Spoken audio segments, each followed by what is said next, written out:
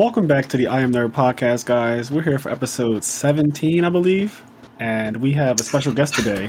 So today we have one of my good friends from California and someone who has actually beaten me twice now. We're currently 2-1 in Yu-Gi-Oh! Ed Acepcion. And is that how you say your last name, Ed? Acepcion.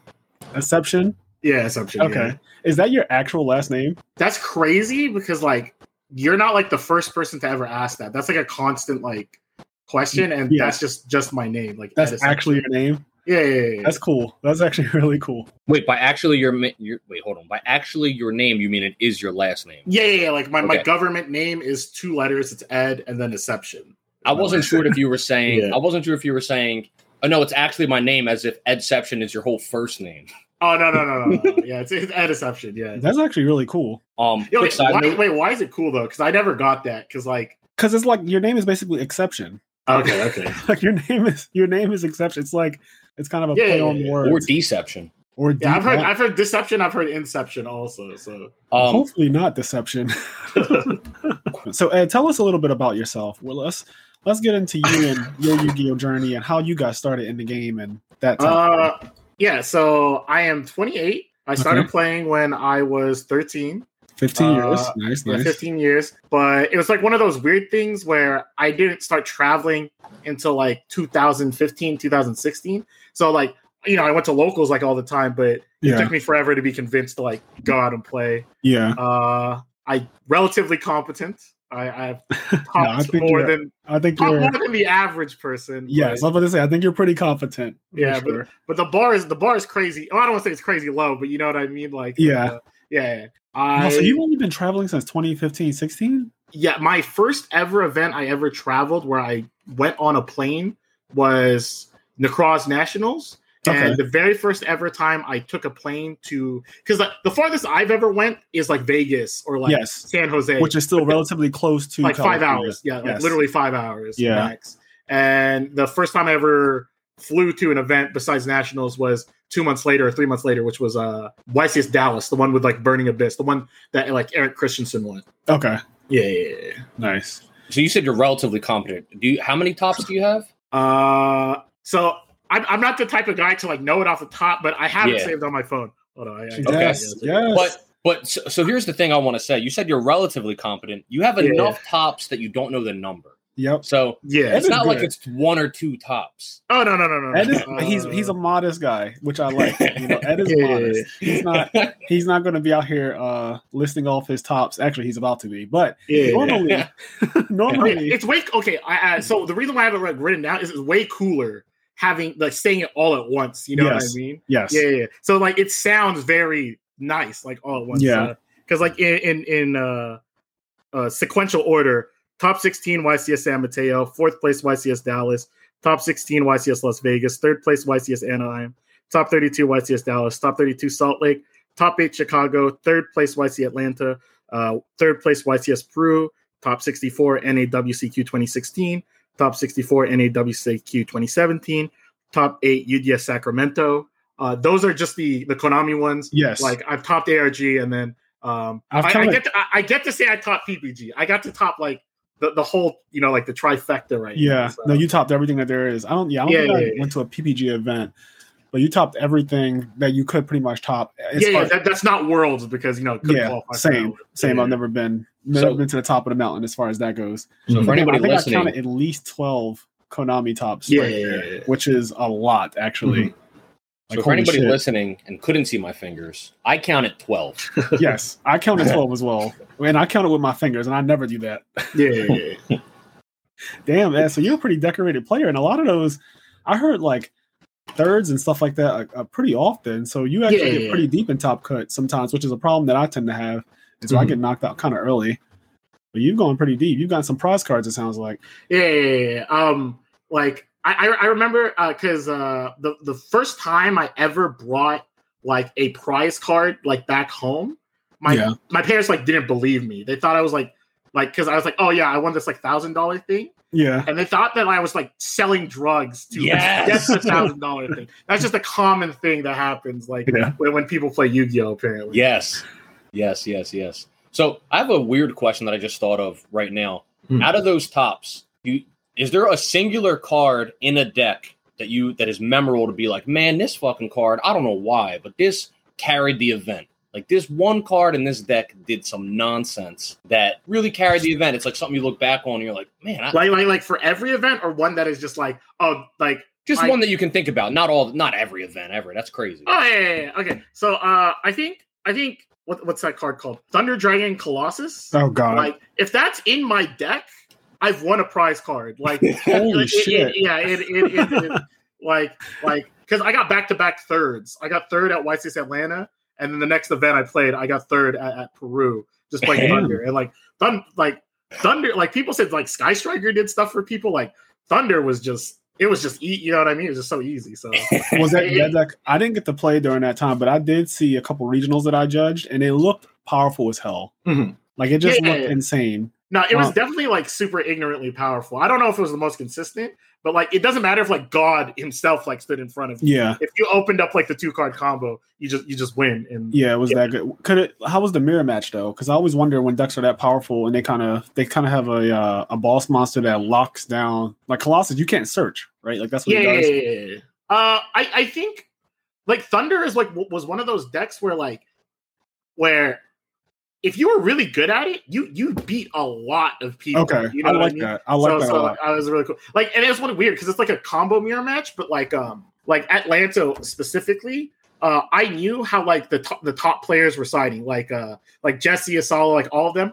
In the Thunder mirror, they would go, you go first, and then side like board breaker cards. Yeah. So I played like multiple people who are like in their circle, and then I had like a side deck plan for that already. Yeah. They would make me go first, so I just sided Vanity's Fiend. And like they were citing like that dumb card, Electric Virus and stuff like that. That steals monsters. Yeah. And if you just have a Fiend monster, you know, it's not a dragon or a machine. So there's no way to take it. Yeah. So like I would just like neg 50 cards to summon a Vanity's Fiend, but like I knew the way their side deck would work. So then that should just run it out. Just lost. Yeah. Yeah. There's no. So because I beat 5 mirrors in Swiss, and they were like good, competent players. Like they were people who had infinite tops also. So like, it wasn't. You mentioned something. Go ahead. I was going to say metacalls are so good. Yes, metacalls literally win events. I mean, that's I say it almost every podcast. That's proof that is how I won an event. Is basically an insane metacall made by me and my friend McCabe. So Vanity's Fiend just doesn't go away, I guess.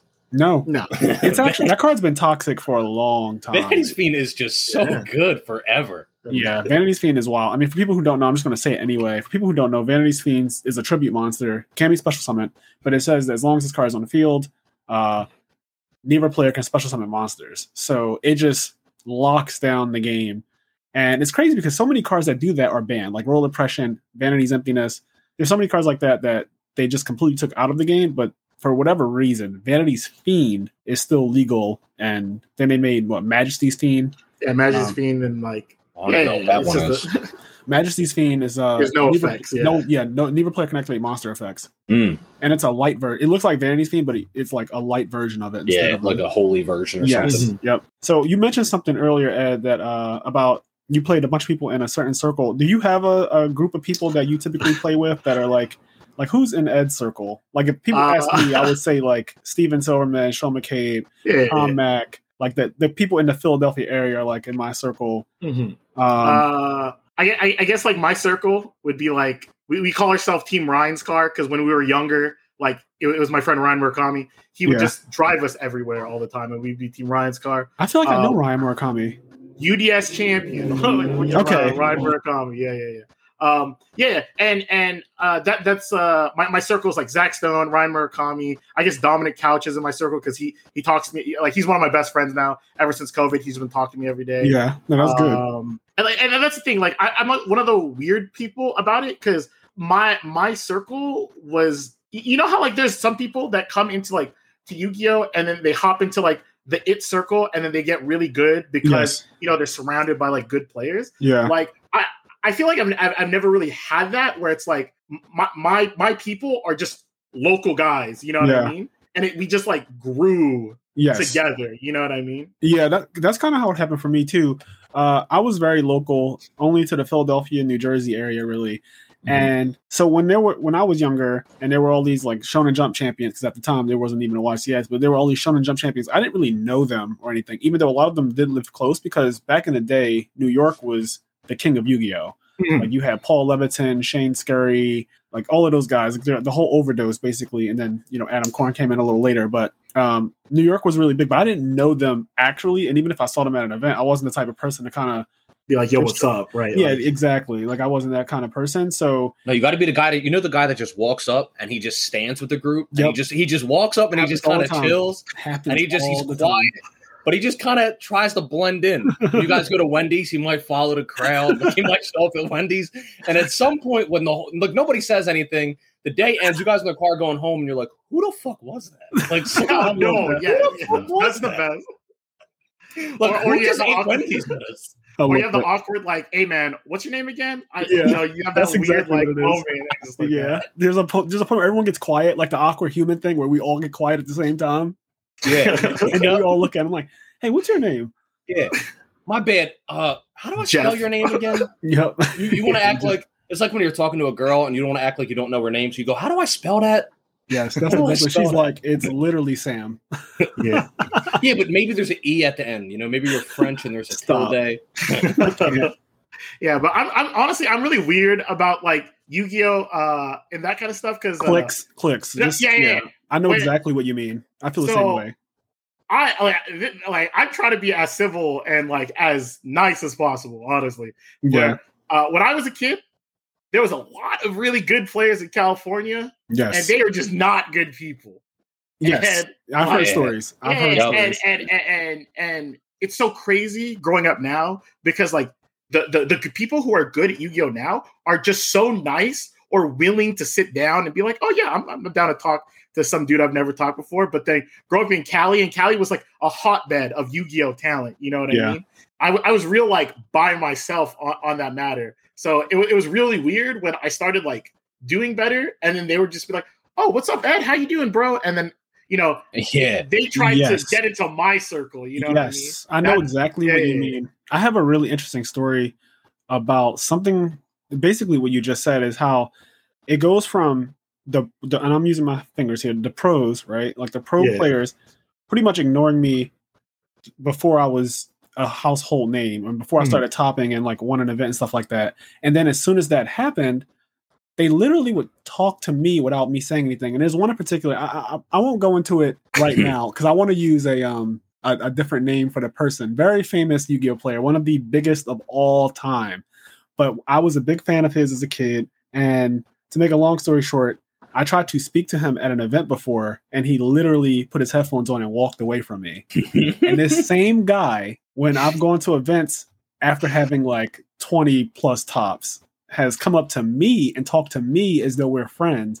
And it's the weirdest thing ever because I don't want to be like an asshole. So I'm just like, "Hey, what's up, man?" And like, I just kind of keep it short and walk away. But in your head, you're like, "We're not friends." Yeah, like he yes, we are not friends. Like we're not friends. You have to be civil. You literally have to be so the civil. The craziest thing to me is I know he doesn't remember what he did though, and it has always been one of those things that I'm not going to lie, it kind of ate at me for a long time because it just made me realize how, and this is probably true in other worlds, but in the Yu-Gi-Oh world, it made me realize how differently people treat you because of who you are. It's a really big problem that we have in the community. And especially now that I'm retired, you see it even more. Like when you're on the outside looking in, it's even worse. I knew it when I was in it. Like I've realized that, special treatment and people being nice to you generally, right? Like that type of thing.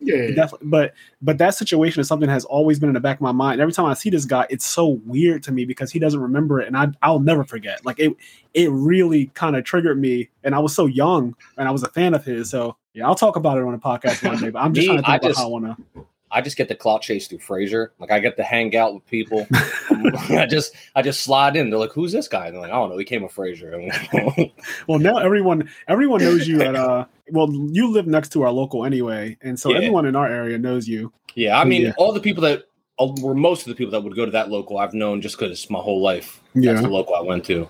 Yeah, it's right next to your house. But yeah, so that's really cool though, Ed. So how did you even get into Yu-Gi-Oh? Like, what was your first Yu-Gi-Oh experience? My first Yu-Gi-Oh experience was playing like the video games, like first and foremost, like just like stuff like that. And then which video games? Because I actually like some of the old, like Duel of Roses, like 2007 Yu-Gi-Oh! World Championships. Okay, that's what I remember. And yeah, I just played a lot, and I was like, oh man, this game's pretty cool. And I was one of the few people that never got like I got into the anime now, obviously. Well, not obviously. You got what? Like, I'm sorry, you cut off for a second. What'd you say? Yeah, I got into the anime like late into it. Like most people get into Yu-Gi-Oh! By watching the anime. Yeah. I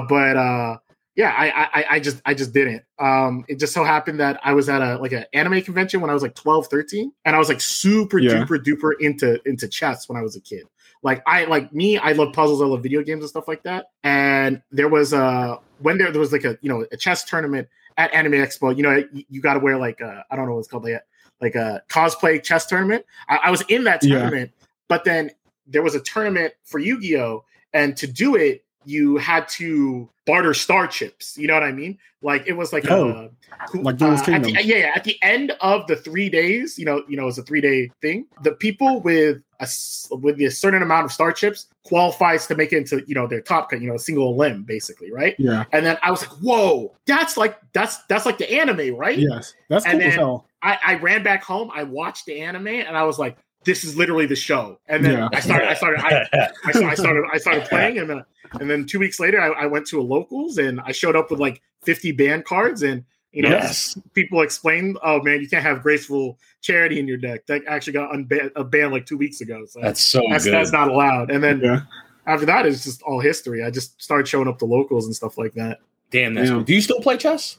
I play chess from time to time. I was super hyped when like chess and all that got really big, so it was really cool. It randomly got huge on Twitch. Like I don't know what happened. Well, that show came out on Netflix. What's that show?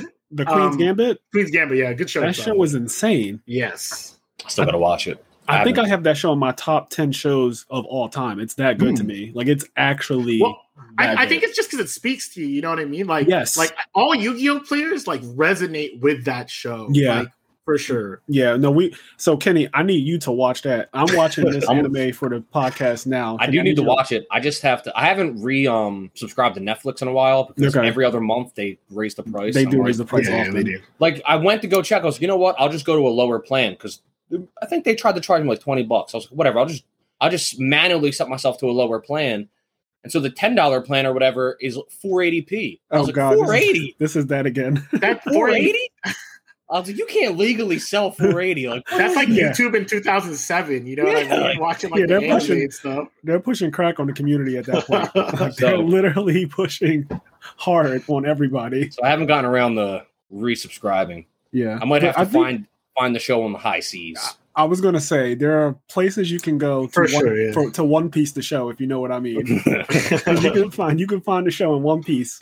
So what was your first deck that you topped with? Because I know most people remember that as a big deal. I mean, most people remember that as a big deal. Actually, I do have a story though that I really wanted to tell. Okay, go ahead. You said first like Yu-Gi-Oh thing. Yes. So my very first regionals I played, I thought I was godly. Like I went on Pojo and I put on Pojo. Do you think an Earth Beatdown can win LA regionals? Because I'm about to.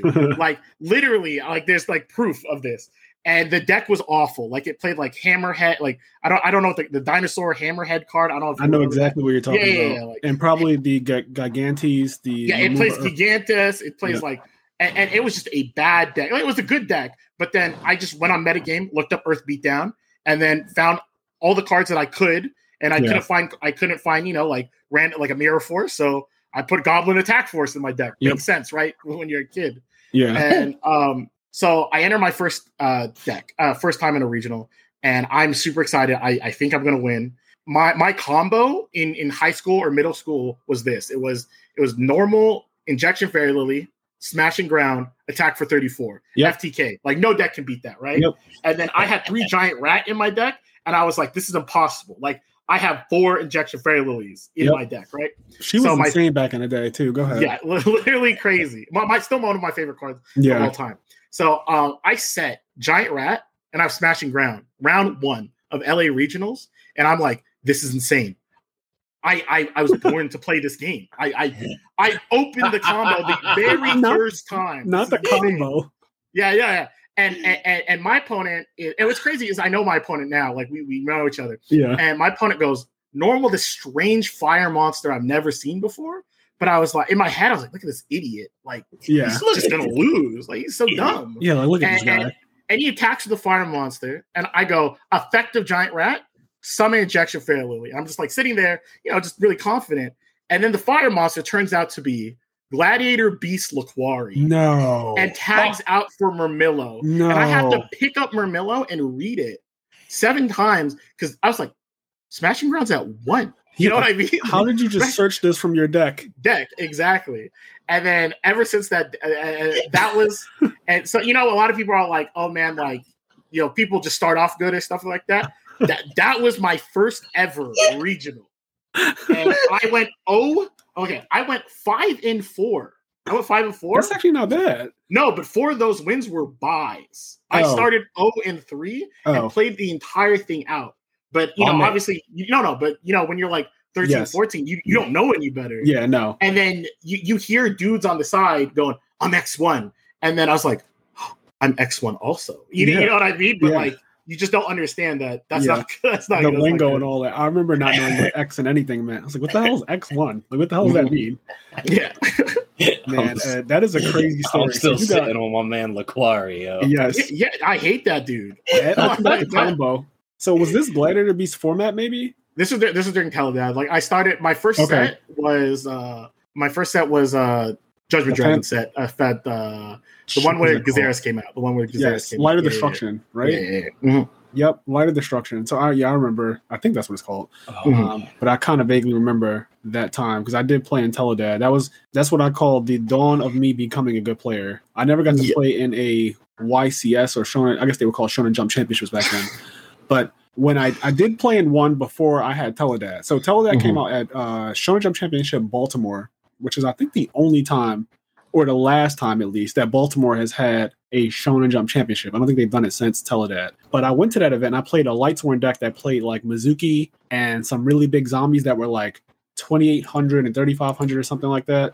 And it was a really scrubby deck, but basically the goal was just mill a bunch with Solar Recharge and Charge of the Light Brigade, and then hopefully drop JDs and use Mizuki and attack for game. And I actually didn't do too bad. I think I went X and 3.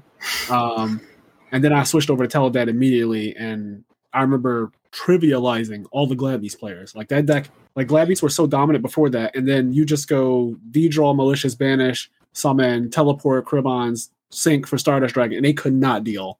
Yeah. And that was the dawn of that. But Gladiator Beasts were a polarizing deck back in the day. That deck, worst best deck of all time. But it's one of those decks where people like they're not creative or they just give up on the format and just like, I'm just play GB. Honestly, it can't be that bad, right? Yu-Gi-Oh went through a 10-year period of people going back to Glad Beasts. Every time a new ban list would come out, they'd be like, "Wait, Glad Beasts are playable again?" And I'm like, "No, they are not." No, it's like that meme where it's like never has been. Yeah, you know what I mean? Yeah, never has been. But no, in all seriousness, though, Glad Beasts did have a long time where they were dominant as hell. Like there was a period where Glad Beasts was the only real deck to play. I know people play like Dad Return, but if you go back and try to play that match, it's not. I mean, maybe you can correct the decks now because we know we have so much information, like how Go Control is corrected. But if you go back and play the list that people played for Dad Return or whatever, if you go back and play that deck and then you play Glad Beasts, it's a really hard matchup. It's so hard. Glad Beasts were so cool to me that I remember I made a Pokemon team in competitive Pokemon based on Gladiator Beasts because the move U-turn. U-turn is you attack, and then you go back to the party, and then you get to switch out a new Pokemon. And I made a whole team designed around that and constantly switching to the proper matchup and using U-turn to scout and doing all this other stuff. And I named each Pokemon after a Glad Beast. Like I think Scizor one of them? Oh, you're damn right. Yeah, I remember Scizor having U-turn and just like... Starmie was one. Starmie was Murmillo, water. And Starmie was on the team because of Rapid Spin to get rid of Stealth Rock, because if I'm switching so much, Stealth Rock would kill me. But yeah, Glad Beasts were dope. I made a Pokemon team, like a whole team designed around that strategy. Yeah, that's how impactful Glad Beasts were. It permeated other communities. I have something to say about because you asked me my first Yes. like top, right? So there's technically 2 tops for Ed, right? But then like obviously one is fake, but I like talking about it. So you said I was like the 17th person or 17th episode, right? Yep. I don't know if anyone saw it or like I don't know if you showed the things, but I rolled my eyes when you said the word 17 because my very first 17 is a crazy number for me. Like I've been 17th place after Swiss 1,000 times, but like my very first ever Shonen Jump, it was Shonen Jump LA. It was the one that Silverman won. And it's crazy when I tell Silverman who I was. When I told him who I was, he was like, "You're that kid." So when I was I played at Shonen Jump LA, and I played Sky Scourge Norlaris when everyone was playing like a Diva Zombie, right? Yeah, I was playing like the combo deck basically, right? Yep. And I finished day 1 X1. And that was only top 16. So and then the very last round, I lost to someone, and I got 17th place, and I finished day 1 X1. And my first tiebreaker, my first loss in Swiss was Peter, round 7 or 8, Peter Chang. Yeah. And I like Peter, and I'm not going to go into a whole lot of stuff. But basically, Peter did something that he's not allowed to do, and he did a Peter thing. Yeah, and I didn't catch it. Yep, I didn't catch it, and then what happened was Peter was X1 going into the last round, almost automatically tops. He gets DQ'd or he gets removed from the tournament. Yeah, and that shoots my tiebreakers. Oh no, because he's who you lost to, so you don't get tiebreakers anymore. I don't get anything. I lost to the bot. It's the worst possible scenario. Yes. Oh my god! To lose to someone who then gets that is the worst possible scenario. Mm-hmm. And then I remember I was X1 table 2 last round, and everyone's tapping me on the back because I'm the kid from locals. Like, oh good, you top. There's no way you didn't top. And then I get 17th place. Damn, that's heartbreak. Yeah. Heartbreak, Ed. But you know what? Those heartbreaks, those stories usually end well. No. I love telling my first top because I remember that class. I always say like the first time you top, that's your class, right? That's who it is, right? And that class was gonna have Claudio Kirschmier. I don't know if you remember that name. I do know who Claudio is. I loved Claudio back then. Yeah, Claudio's goated. He's so good at deck building. Yes. Claudio, Silverman, Adam, and just like infinite good people. But then when my very first top, I topped with Dragon Rulers. And so wait. So Silverman wins in 2010 because I only know that because me and him both won in the same year. Yeah, at least the first because he just recently won a YCS. Yeah. But so me and him won in the same year. Dragon Rulers come out in 2013, so you get 17th place in 2010, and then there's like a 3-year period where you're trying to like get there, and maybe that's the thing. I wasn't trying to get there at that point because like I honestly did not. You weren't traveling, right? So you weren't. I was not traveling. So if the event wasn't local, you were like, I'm not going to that. And like, as much as I like to joke, I was playing Dragon Ruler, but I didn't have maxis, so I put Stardust Dragon Assault mode in my deck. Oh shit! You know what I mean? Yeah. So I was like known as the Assault mode guy at that event. Yeah. Because I was just winning. But what I like about San Mateo was I was really sad because I was like, oh man, all these good people that I hugely respect. Yes. Is in that class. But then my San Mateo was insane. It's Billy Brigg, Patrick Hoban, Denny Yu, what is it called? Like a bunch of like A-list, star-list players. I was like, I just gotta say my first top was with Patrick Hoban. That's 10 times cooler than saying Adam Corn or like anybody else like that. So, I mean, Pat is also I got 17th place also at that event. So. But was it top 16 or top 32? It was top 32. Okay, at that point. So you've gotten 17th on what would have been your first top and then also on your actual first top. Yeah. And then this is episode 17. What are the odds of that? Yeah, that's pretty nutty. Because we were going to schedule you to be on the podcast on Sunday. But I said I was busy and then it just happened like that. Because Sunday is a local day. And I know so you did this to yourself again. Yeah, you did 17 to yourself. Yeah. Damn, I might have to look into this number 17. Okay, so So that's like your first hop, and you're playing what deck? I'm playing Dragon Ruler. So you're just playing Dragon Rulers, but without Maxi. Without Maxi, like no hand traps, and I'm just playing like 3 tanky, 3 assault mode activate, and what does tanky do? Does it search the guy that searches assault mode activate? Okay, yeah. Oh, that's broken. Also, tanky searches an out to Kaiku. That is like not like relevant. Well, it's relevant, but like that was super relevant for me during that tournament. You know what I mean? Yeah. Because like they would go Kaiku and like summon a bunch of stuff, and I'd be like, okay, MST, your fate. Tanky for because Dragon didn't have a monster that actually attacked over Kaiku. No, you know what I mean. So yeah, there you go. So that's actually interesting because one of the things I do recall about 2013 Dragon Rulers, and it's one of my favorite formats, but in hindsight, the format's not that good as we all know now. But it was fun because it was so powerful. I remember that deck being malleable as anyone wanted it to be. For example, at one point.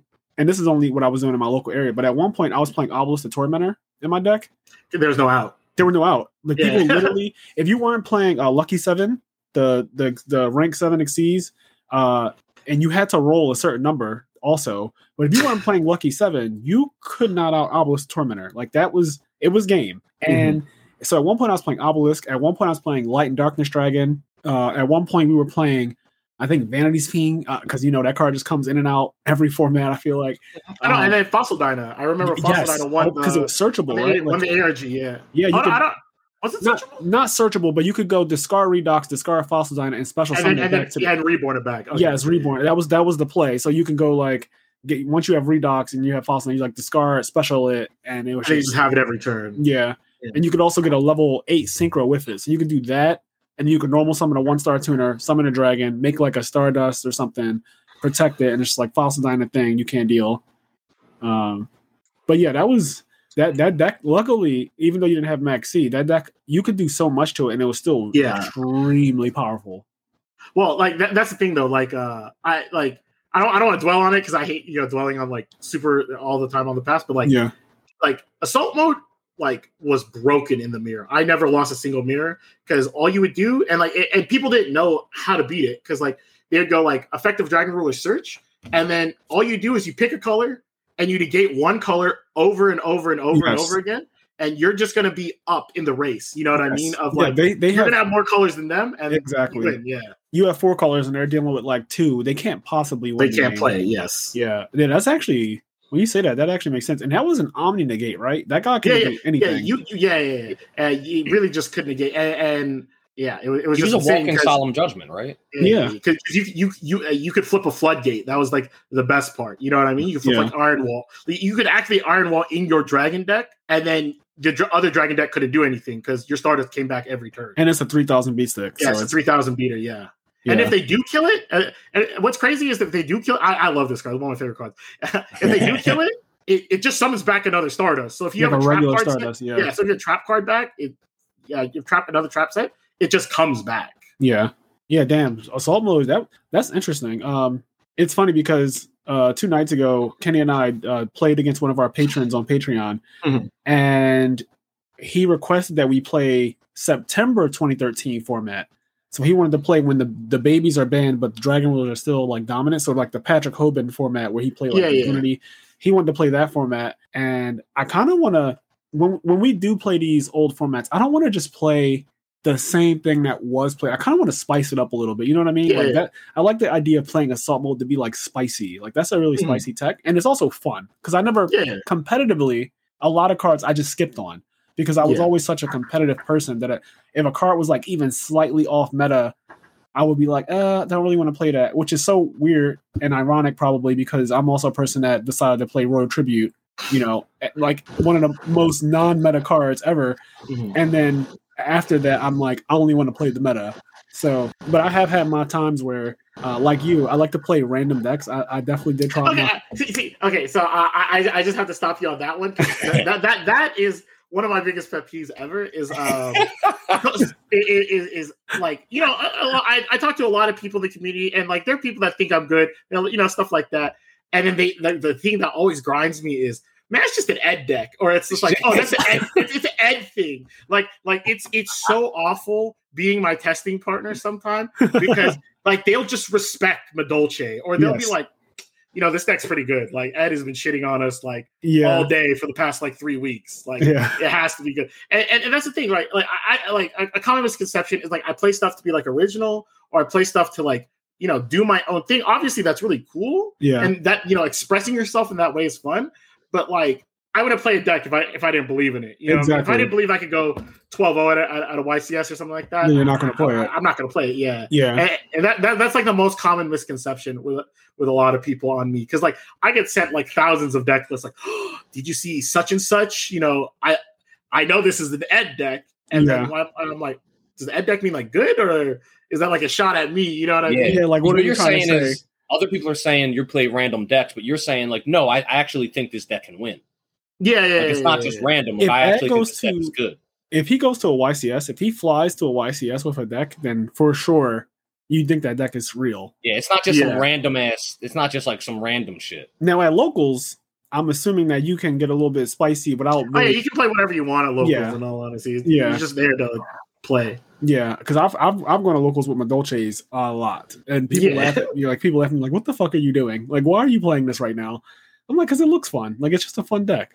But let's jump into current Yu-Gi-Oh! So, speaking of Madolche, I think you mentioned before the call started that that's actually what you're kind of testing right now, right? Yeah. I've been playing Madolche just for fun on DB, and the deck looks really nice, like maxed out. You know what I mean? Yeah. So, what inspired you to play that? There is a guy named Alex Benoit. He got top 4 at the European YCS. Okay. And then he got first in the Remote Duel Invitational, both playing Madolche. And like I love going on YouTube. Like when I'm super into Yu-Gi-Oh! Yeah.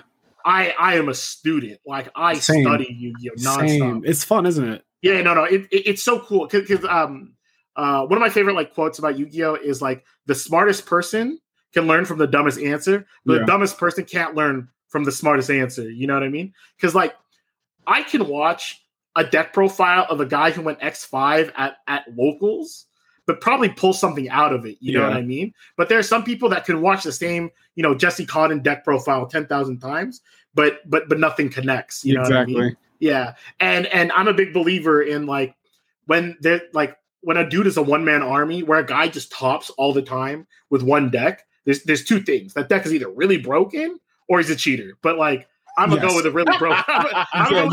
No, we gotta be realists. You know what I mean? 100%. That's real 100%. You're real. Yeah. That's so. It's real funny you say that.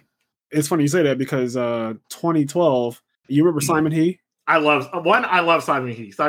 He's one of my. He's one of my. Back then we were really close. Me, him, and Alistair were like friends. Mm-hmm. But he would top and go undefeated at a lot of events with agents. Yes. And I used to always think to myself, and I even talked about this to Alistair, we would always say, like, there's no fucking way that every time this guy flies over to the United States, he tops with agents in non-agent formats. Like, the format would not be agents at all. It would be Gear Gia, like Providence when Chris LeBlanc first won.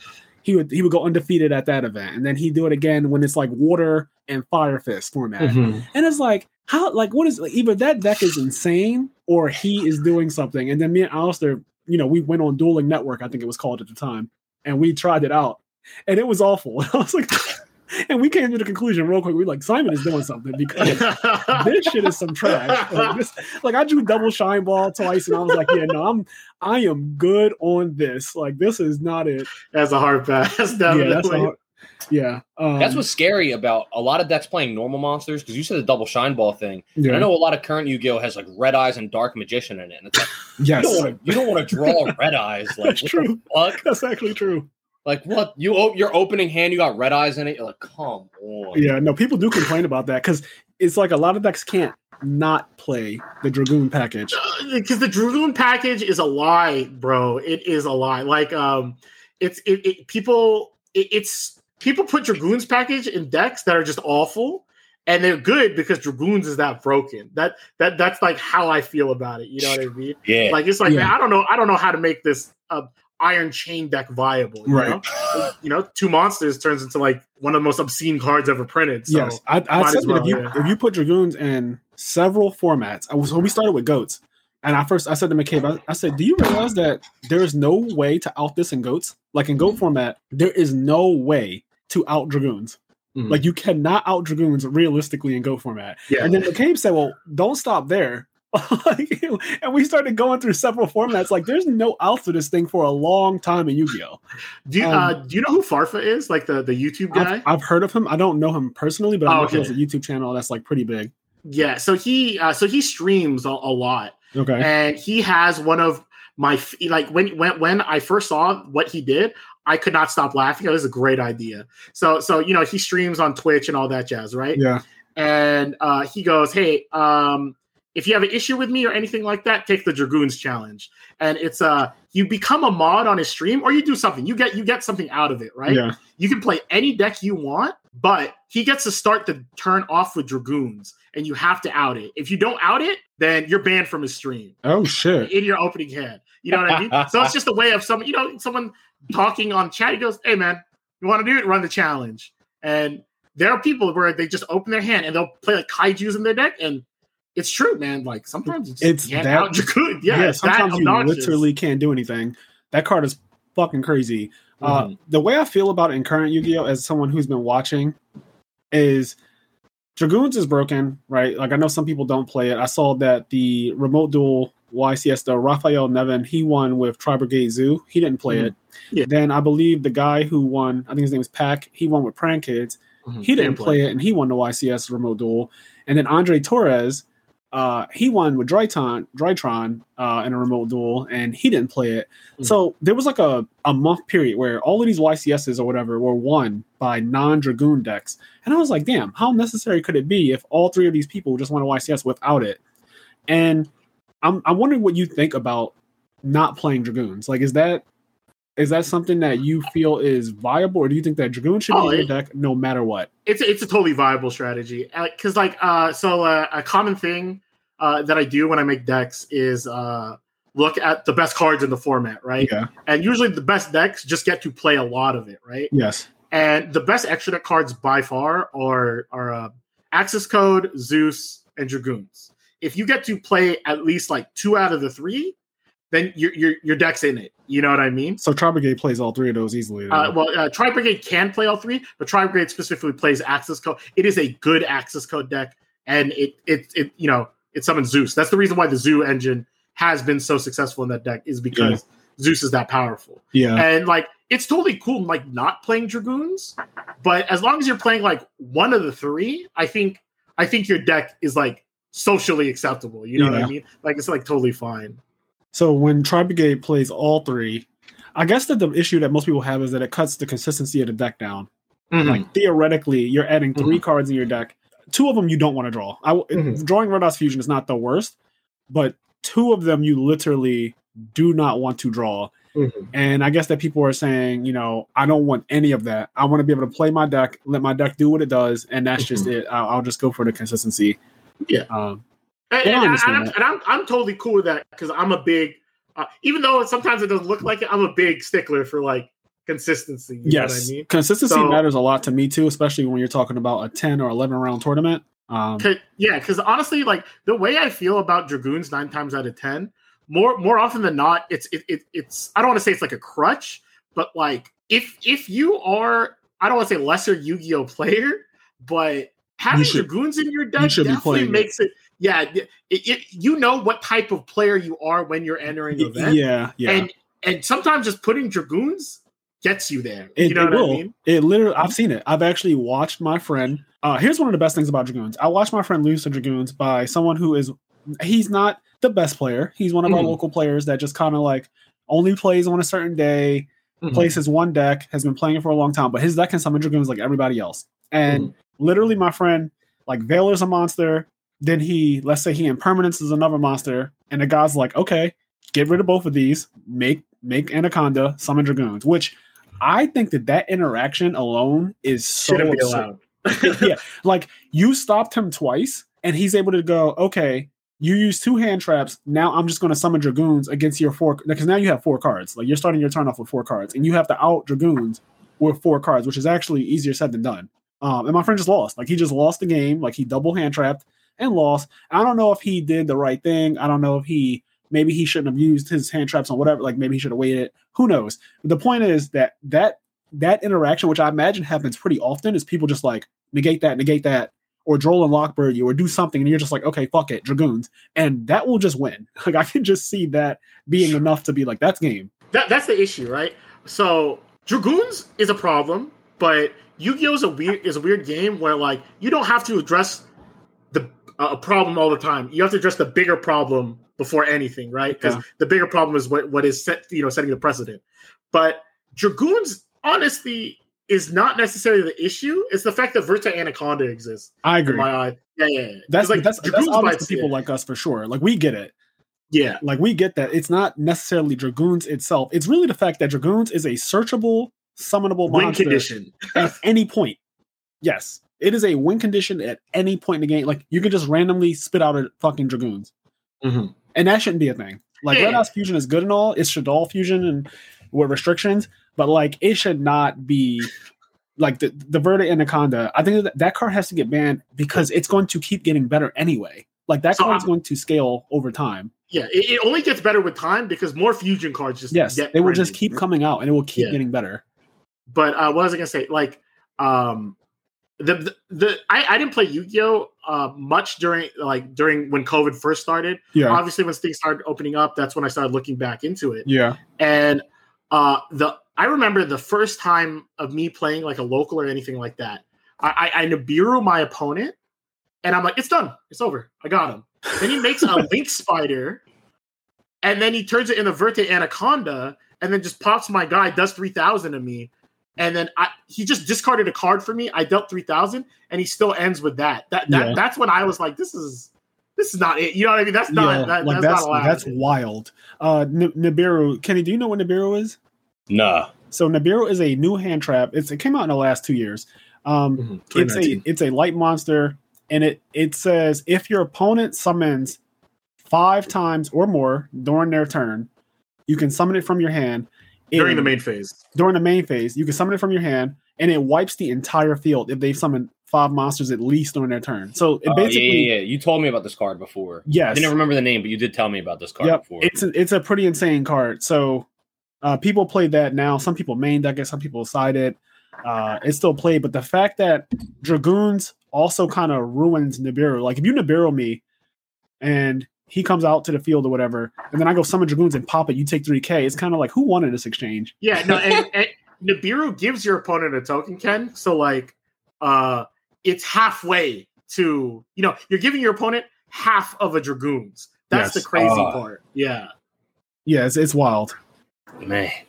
So yeah, all he had to do was Link Spider, and that and the token became Verta Anaconda. Dragoons pop, like, yeah, and that's still a fine board to end on now. Like that's still just like because if you double hand trap your opponent, they discarded 2 cards, and you're ending on Dragoon, so you have 4 cards. To kill the Dragoon. You know what I mean? Yeah. So it's like near impossible. And more than likely, one of the cards you have is just going to be negated. Like yes. So you might, even if you do out it, there's a chance that you have to go even deeper in the tank, and it's like, damn, now I outed it, but at what cost?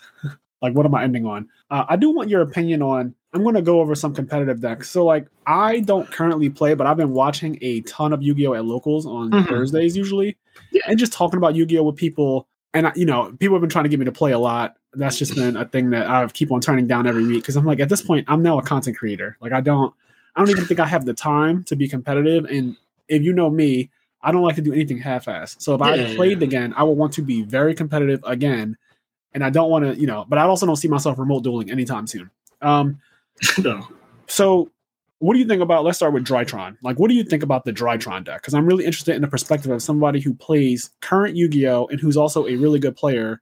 Like their well, I have a lot of hot takes, so I don't know how controversial. No, but that's good though, because I have some hot takes too. But my hot takes are different because I don't actually play; I just observe, and I'm still applying maybe some outdated Yu-Gi-Oh knowledge to the current game. Which, as we just talked about, like you came back and thought that Nibiru was like going to be the end all be all, and the guy's just like Dragoons pop it, and it's like holy shit. So like, you know what I mean? Like some of the knowledge that some things that used to be true are not necessarily true anymore. So I don't know if what I'm thinking is correct, but I do want to know because I feel like me and you are very similar in a lot of ways. But yeah, what's your thoughts on Drytron? And have no fear. Say whatever the fuck you I don't want. know. Yeah, no. It's never gonna stop me. Like I say my hot takes regardless. Yeah. But I just always got to preface it because people really be thinking. Oh like, yeah. Yeah, like they'll be in the comments trying to roast you and shit. It's like, come on. So Drytron's like really polarizing. So I can never say that Drytron is the best deck. It's impossible, right? Yeah. But it can be the best deck for a tournament. Yes. It's how often you can catch people with their pants down. You know what I mean? Right. Like if they're just not ready for Drytron, the guy goes 9-0 in Swiss. Then the deck is really good. Yeah, the deck just goes 9-0 in Swiss. Yeah. But what does ready for Drytron mean to you? Like, what is that? People are just like main decking Drolls in the main deck. I just saw that recently. Or in Tribegate. They're playing decks that don't lose to Herald necessarily. Right. So like something with like a super poly in it, or something with like main deck droplets, or like like the people were main decking Dark Ruler no more. Yeah, Dark Ruler cuts the whole field off. Like if you summon Dragoon, Herald, Beatrice, whatever, and they're just like Dark Ruler no more, clear your field. Yeah, you still have to play around 2 interrupts when you Dark Ruler them. But then like if your deck can't play around 2 interrupts, your deck's not a deck, Yeah. So it's one of those weird things where it's really powerful, but when it's unopposed, it is an extremely powerful deck. Like when you do your combo, when you Alpha Zeta or whatever, right, and you do your full combo and you end on your crazy ass board, you got all these negates, you got Eva sent to the graveyard once or twice, you got all these cards in your hand, double Herald of Orange Light. When it does what it's supposed to do, unopposed, it is one of the most powerful decks. The problem is Yu-Gi-Oh! Doesn't play out that way. So I kind of have a problem with the Drytron deck because it seems very fragile to me a lot of the time. It's weird. It has 3 of all of its cards, but it still seems kind of inconsistent sometimes. Well, it's because Yu-Gi-Oh! Like Konami's getting it right. Once per turn is how you make decks reasonable. You know what I mean? Yeah. So the deck ends up bottlenecking a lot into the same things because it does play 3 of every card, but they all do the same thing. You know what I mean? Yep. So yeah, I mean, Drytron, the deck is definitely good. Don't get us wrong. Like it's not like we're saying the deck isn't good, but I don't know as far as consistency in a 10 or 11 round tournament, if that's the deck I want to be playing when people are main decking so many hand traps. I always think about 2015 Nationals, the same one you were talking about, one of the first ones you went to, the Necros Nationals. So McCabe and I, we both played Jin Lock Necros for that event. And it was the wrong choice because of what people were main decking for that Nationals in Tennessee. I'll never forget. That was one of the worst tournaments I've ever played in my entire life because every fucking round, my opponent would do something like game 1, win a die roll, summon Thunder King, set 3 back row. I'm dead serious. I'll play the guy who wins, summon Thunder King, set 3 back row, go, draw face, activate Mistake, activate Anti-Spell Fragrance, activate Imperial Iron Wall. And I was like, holy shit. I was that guy. I was like, holy shit. Like, what is I was like, why'd you flip Mistake and you have Thunder King? And he was just like, I don't know. I was like, well, what if every fucking fairy, like, because at the time, like, fairy one was being played and stuff like that. I was like, what? Like, I was like, what are you doing? And it was just not a good experience because everyone was flooding the fuck out of Necros because it was the deck to beat. Necros was flooding the fuck out of Necros too. It was. When you said Thunder King, you'd go Summoner Monk, discard the special Thunder King. Yes. Or Mathematician to make Naturia Beast. Yes, and Jinlock. There were so many. Like we were all playing a degenerate game, and then lo and behold, the deck that wins the event is Noah Green with BA, I believe, right? Yeah. And BA can't really be floodgated. Like it's really, really hard to stop BA from playing the game. You can Veiler doesn't do much, Max C doesn't do much. Fucking Mistake does nothing. Like Imperial Eye Wall does nothing. Anti-Spell Fragrance does nothing. So all the cards that I was losing to in Swiss, they don't do anything. And that made BA a really good choice for that Nationals. Like Fire Lake is an insane card, right? Like that card is crazy. But yeah, a deck can be really good, like Drytron, but it can also be wrong for the way the game, like the current format is set up. Yeah. Like if you just watch Drytron combo videos, you're like, this is the best deck. But it doesn't play out that way. It does not. Well, yeah, that's like the weird. I don't want to sound like an old head because I hate sounding like an old head in Yu-Gi-Oh. It's one of my least favorite things. Boomer.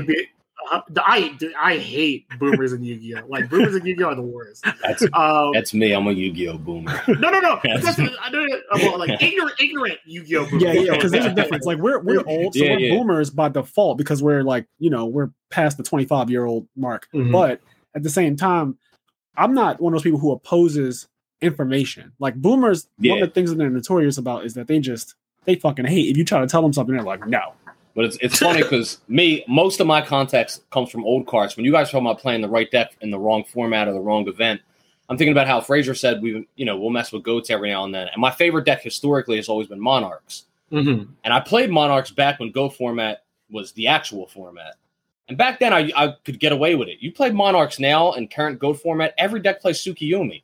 So she just gets summoned, Book of Moons your Monarch, and attacks over the fucking 1,000 defense they have. And it's like, she single-handedly kept that Monarch deck from being really, really good. Yeah, like because Monarchs, other than Suki, I think are really good in that format. But you just have Suki, she goes summon, attack over to defense, and then you're like, all right, I just wasted my time. I still think Soul Exchange Dastalos is one of the strongest plays in Go format.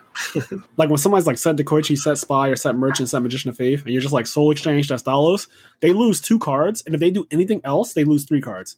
So like immediately the tempo of the game just changes.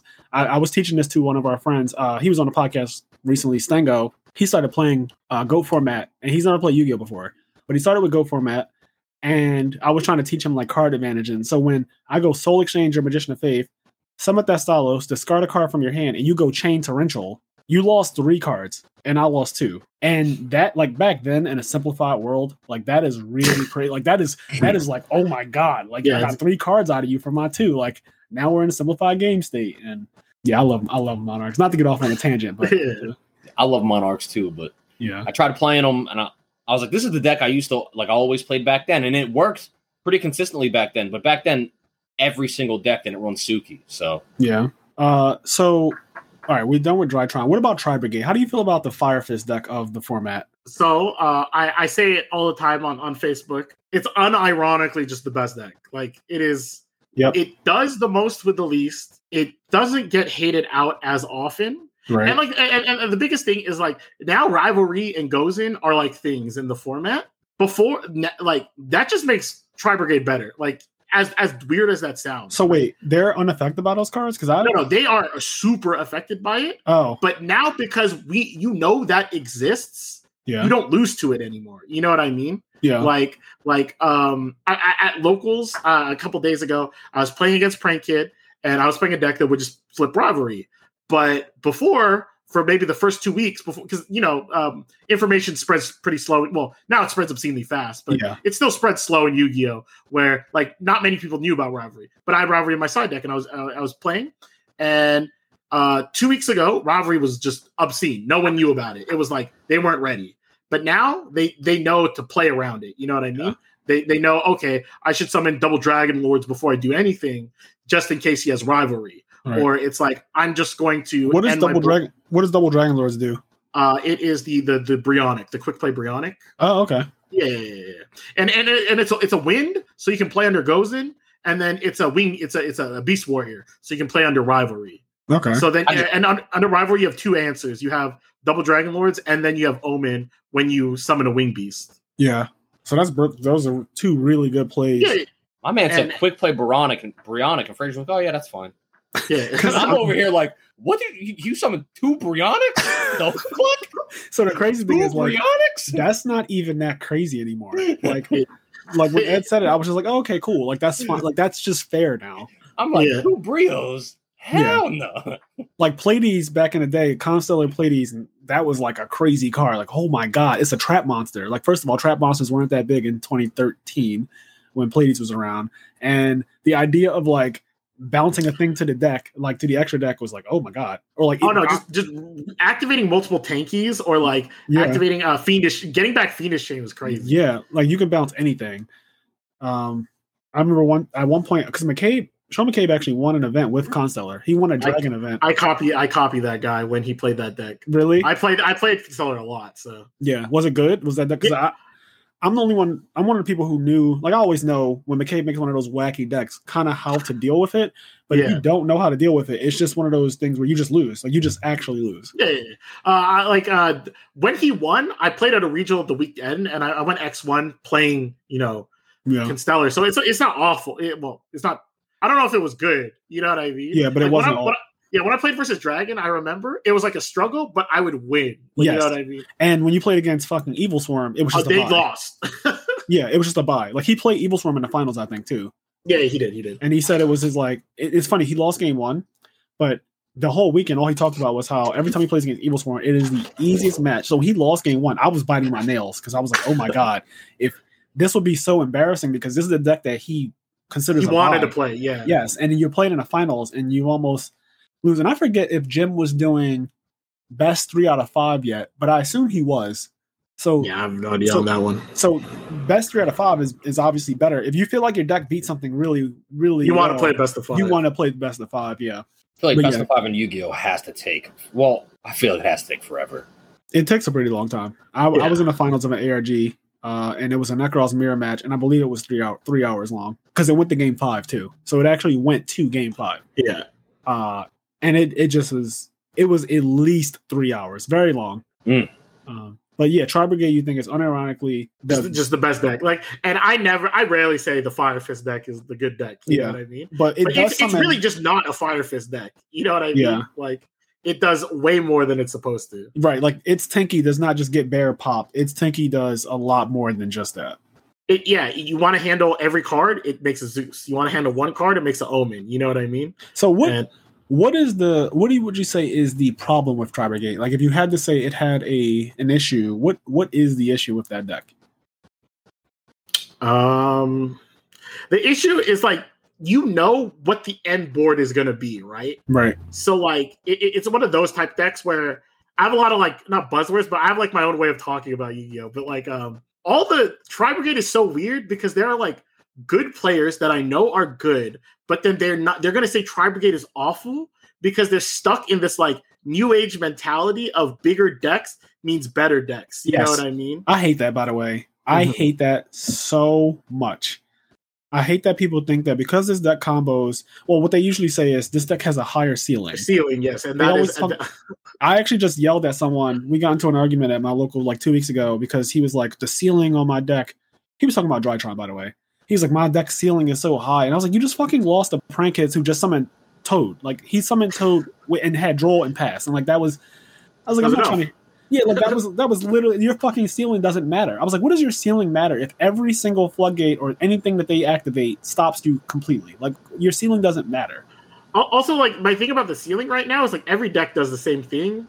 Where it's it just ends on multiple negates, or it just access codes you. You know what I mean? Where it just randomly kills you. Yeah. So you don't need a big ceiling to do what everyone else is doing. That's what I was saying. All the decks, every single deck, because I have about 10 listed, they all can go first and do some nutty shit.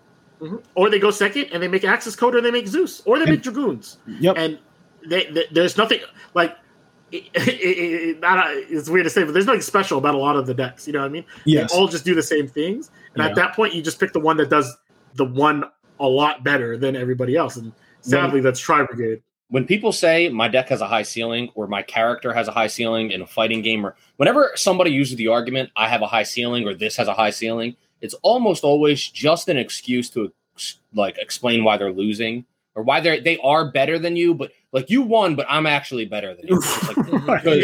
Because what I'm doing takes more skill. I understand that you won, but I'm actually better. Right. That's what it always is. Because it's the same thing. It's the same thing in everything. It's I don't care how hard or how cool you think you are. If you don't win, you don't win. Yeah, exactly. No, there's a book about fighting games that I read a while back, and there was a quote that always stuck with me where it's there's no trophy for most creative player. You know what I mean? Exactly. There's not. Nobody's going to remember you. Sure, you might, for example, I know at one of the tournaments, somebody was playing with a steering wheel, the racing game steering wheels. He plays Guilty Gear, Yeah, so somebody played with a steering wheel, so, he got a lot of buzz for that, but nobody knows his name, right? Because he didn't win anything. It was just he's playing with a fucking steering wheel. He showed up with some shock factor, look at what I'm doing. And it's and then that was it. Now nobody knows it, so... Yeah. Yeah, when somebody says like, "Oh, no, my deck has a really high skill ceiling," it's like, "Oh, okay, cool. Did you win? No. Then what does it matter?" Yeah. All right. So that's Tri Brigade and Dry Trine. What about Prank Kids? These are like the big three decks to me. Like, so like at the beginning of the format, beginning of everything, like during COVID, I said to multiple people, Prank Kid is unplayable. Prank Kid sucks. It doesn't do anything. It does the same thing every game. But like after about like 3 or 4 months of playing it, I had to like bite my tongue and be like, yeah, I guess Prank Kid's pretty good. Because like Prank Kid is one of the decks where if you look at it on paper, like, well, when I look at it on paper, I get really mad because like when I play Prank Kid, I seem to draw 5 kids, no hand traps, right? Like drawing a bunch of gadgets. Yeah, and then the kids don't do anything when you draw a bunch of them. You know what I mean? Yeah. You want 1 kid, 4 hand traps every time. But then when I play against somebody else, they draw 1 kid, 4 hand trap, and I just can't seem to beat them. You know what I mean? But then it was one of those things where you have to bite the bullet and be like, all right, sure, it is the low ceiling deck, but like, you know, it puts up the numbers. It does. Like that's the only thing you need in a deck. And it's also extremely consistent from what I understand, right? Mm-hmm. Yeah, like the only difference between the 4 starters is that 1 starter requires you to have a card in hand, but they all end on the same board. So no matter which of the 4 you open with, they're all 1 card starters, but one just requires at least 1 card in hand. Yeah. But it still ends on the same board. And you don't lose the card. You just need a card because to trigger it needs to discard 1 card. Okay. Well, that's interesting. Yeah. So I'll give my thoughts on Prank Kids. And I guess I'll also talk about Tri Brigade too. But first, Prank Kids. So when I first saw that deck, I looked at the guy, Pac, who won the remote duel YCS. And Pac's a future GOAT. That's a hot take, but I really like. So in Yu-Gi-Oh, to me the people that stand out are the ones that get good really quick because they're the ones that have a mindset to be good. You know what I mean? Yeah. And that dude was I love Pac. I love you. He was I don't want to be mean. He was like a bum. He was like a nobody. Nobody when he won the PPG. But then it's a perfect example of if you just have smart people around you and a good head, you're gonna get really good really quick. And it just proofs in the pudding. He played Yu-Gi-Oh every single day. He talked to a bunch of really good players every single day, and he just popped off and went. Now he's a champion. Yeah, that's insane. So when I saw his deck list, I was like, oh, this deck doesn't really play any traps outside of hand traps. It's just like spells, monsters. And I don't think he also didn't play the Dragoon package. So I was like, damn, this seems really kind of offbeat from what I'm seeing everyone else do. This is like 6 or 7 weeks ago when I first started coming back to Yu-Gi-Oh! And I was like, damn, this is kind of different from what I see most people doing. But I heard that this deck is trash. And so I asked everyone, how did he win? And no one could give me a straight up answer. There was just a bunch of hate. Like there was just a bunch of like, that deck is terrible. He got lucky. Somebody got DQ'd or something crazy happened at the remote. Just a bunch of excuses for why he won, but not like actually addressing the deck at all. It was just like dismissal of the deck, which I like. That doesn't help anybody. When you're just like, this deck is trash, and you just don't explain it. That doesn't help anything. So I looked into it and I found out, okay, it's really consistent. It sets up one totally awesome, and it, like you said, it has a ton of hand traps that it plays. It 1 card starters, where all the other decks they kind of need more than 1, except obviously if you open like Fractal, I think Fractal does your entire combo for Tri. But like, there's not as many Fractals as there is Prank Kids. So by default, he has more chances to combo off than I would say Tri Brigade does turn 1. And one of the strongest things, and people don't really talk about this, but I do because I think about every facet of the game. Prank Kids are really fucking good when time is called. Like, if we're being honest, one of the scariest things about Yu-Gi-Oh! Right now is time. Like, it is terrifying because you can't do damage in main phase 1 with most decks. Like, most decks cannot do damage when they call time and it's still main phase. You didn't enter battle phase yet. So, Kenny, I don't know if you're aware, but the time rules in Yu-Gi-Oh! Right now are when time is called, whatever phase you're in, that is the last phase of the game, period. Yep. And Prank Kids do like burn damage and they regain health. And that's exactly what they do. So they literally can burn you and gain life in main phase, which is wild to me because it's an auto win if time is called. Like it is straight up. I want to ask real quick, because you guys are both saying something in the main community. Why do people think it's bad? Like, why do so many people think the deck's bad? Like, like everybody says, like, this deck's trash, but it's a winning event, and you're saying it's consistent. It's pretty people consistent. say it's bad. What are they saying is bad about it? So maybe Ed can expand on that, because Ed even said himself a few minutes ago, like, he thought himself before he started playing it that it was just bad. Like, looking at it on paper, it made him mad. So what do you think it is, Ed?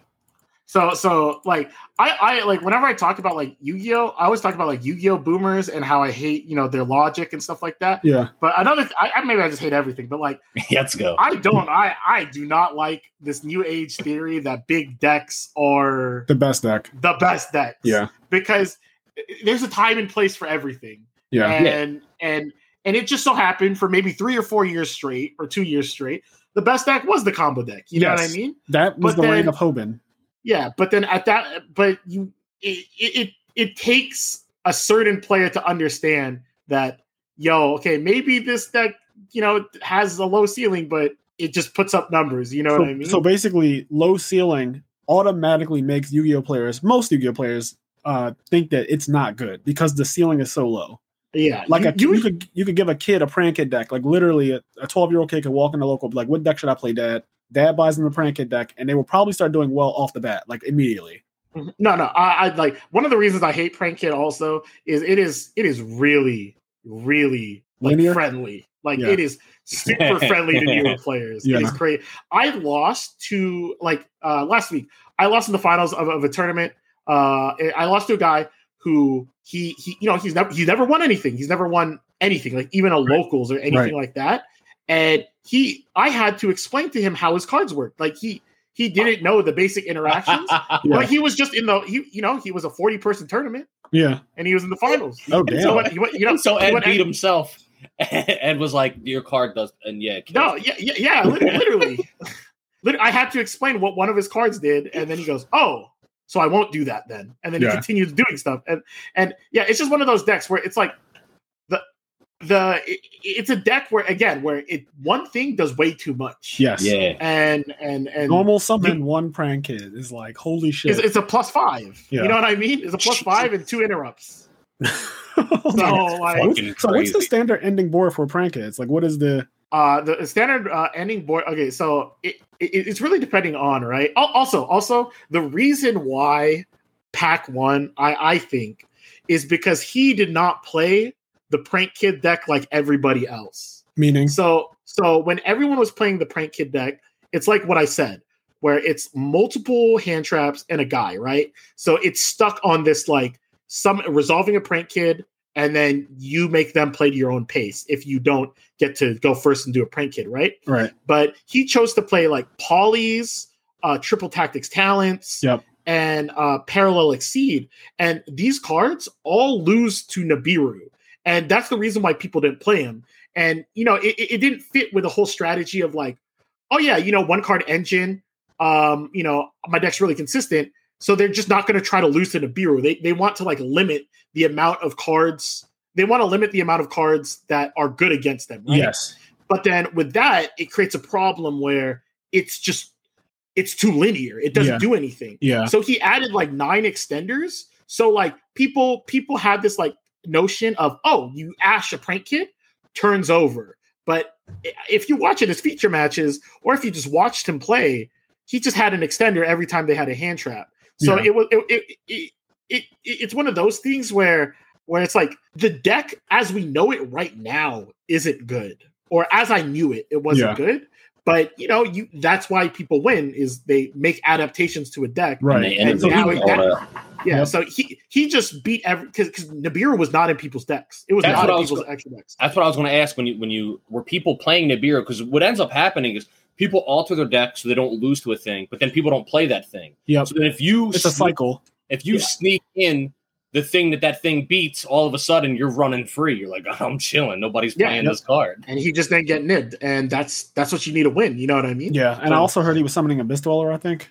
Mm-hmm. Which that card is apparently really good. Like, if you can turn one. There's never been a format where Abyss Dweller is just not like good, egregious. You know what I mean? Like, it's just not unfair. Yeah. The entire time I played, from 2012 when it came out until like 2021 now. It's still seeing play. Yeah, like decks live and die if they can summon Dweller. Like fire was really a Dweller deck. And summoned the water monster. It was like trying to summon this water monster. Like you're actually playing water too. Did you know that? Like, your fucking Fire Fist deck is actually just the water deck in disguise. Yeah, deck is Steam. So yeah, he adapted the deck. He made it better. He made it where, because you know what? A lot of times when I ask people what's wrong with Prank Kids, they say you stop the normal summon and you win. Everyone fucking said that to me. Everyone. They were like, "Oh, you just stop the normal summon and you win." And then I watch them play against it and they lose, and I'm like, "What if they just don't? What if they just keep going?" And that's what happened. The one guy, so my friend did get mad because the kid he played against, and I do mean kid, he had instant fusion. And yeah, that is the card that plays around every card. He was like, well, he drew instant fusion. I was like, yeah, I guess that's like, kind of annoying. He drew his broken ass one of, but I was like, I think polymerization will probably just do the same thing in that situation because of the way the guy's hand was set up and like what he had. I'm like, he could have. There were several cards that would have also you would have lost to. Mm-hmm. But yeah, so Prank Kids is the consistent deck with the lower ceiling, but still very good because it does something. It does the same thing. I was gonna say it's a low ceiling because they made it low ceiling. Yeah, if that makes sense. You know what I mean? Yeah, but once you add like Parallel Exceed to it and all these like fusion spells, polymerization, and more than that, then it's not a normal summon deck. Yeah, then it's like, okay, this deck actually special summons like 18 times now. Mm-hmm. And like I said, one of the craziest things about the deck is that it randomly does burn damage and gains life. Mm-hmm. And I cannot overstate this enough. I watched Sky Striker format, and a lot of games came down to Kaina. Mm-hmm. Like a lot of games. You know, Prank Kid won during that format, right? Like won an event. Yeah, it won an event because of that. In top 4, it won in time. See, that's insane. Like that. Like I know it's like a scummy thing, and people try to act like it doesn't exist, but like time is real in Yu-Gi-Oh, especially now. Like it's a part of the game. It always has been, but now it's even more real because of it's an instant stop. Like it's fingers down, hands on the table, stop what you're doing. You only have your main phase now. Usually, you only have your main phase. And any deck that can burn you or gain life in main phase, naturally to me, is scary. I am not the fastest player. Everyone knows that who knows me. I am not some kind of fucking...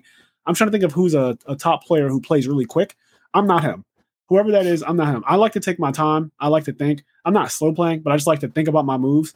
And going into time would be so scary to me right now because of decks like this. Like I don't want to play against something. Also, like Drytron randomly playing Natasha, like they fucking gain life as well. Like that's another thing. If they also you gotta take into account Dragoons is one of the most awful time cards ever. Yes, because it does burn damage randomly. And sometimes summoning Dragoons is bad because you take 2,000 when you summon it, right?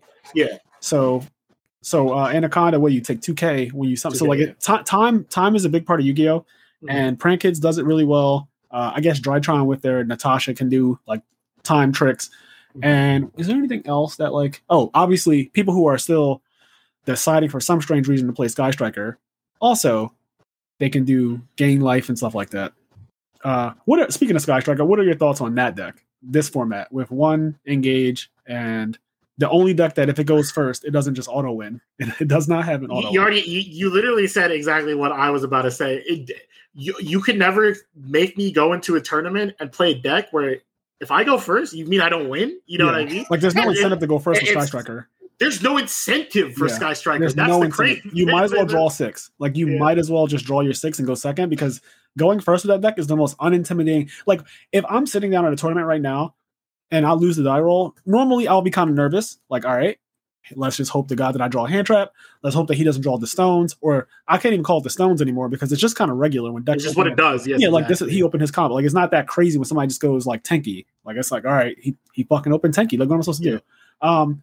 But Sky Striker, I would be like, oh, thank God. like the second you go reinforcement of the army for fucking Ray, I'm like, oh, thank you. Like this is great. Like I don't care what you do. But now, how would you feel if you sat down at the table and you sit down and you go to roll the die and you say high roll or low roll, and they say you can go first before you even roll the die?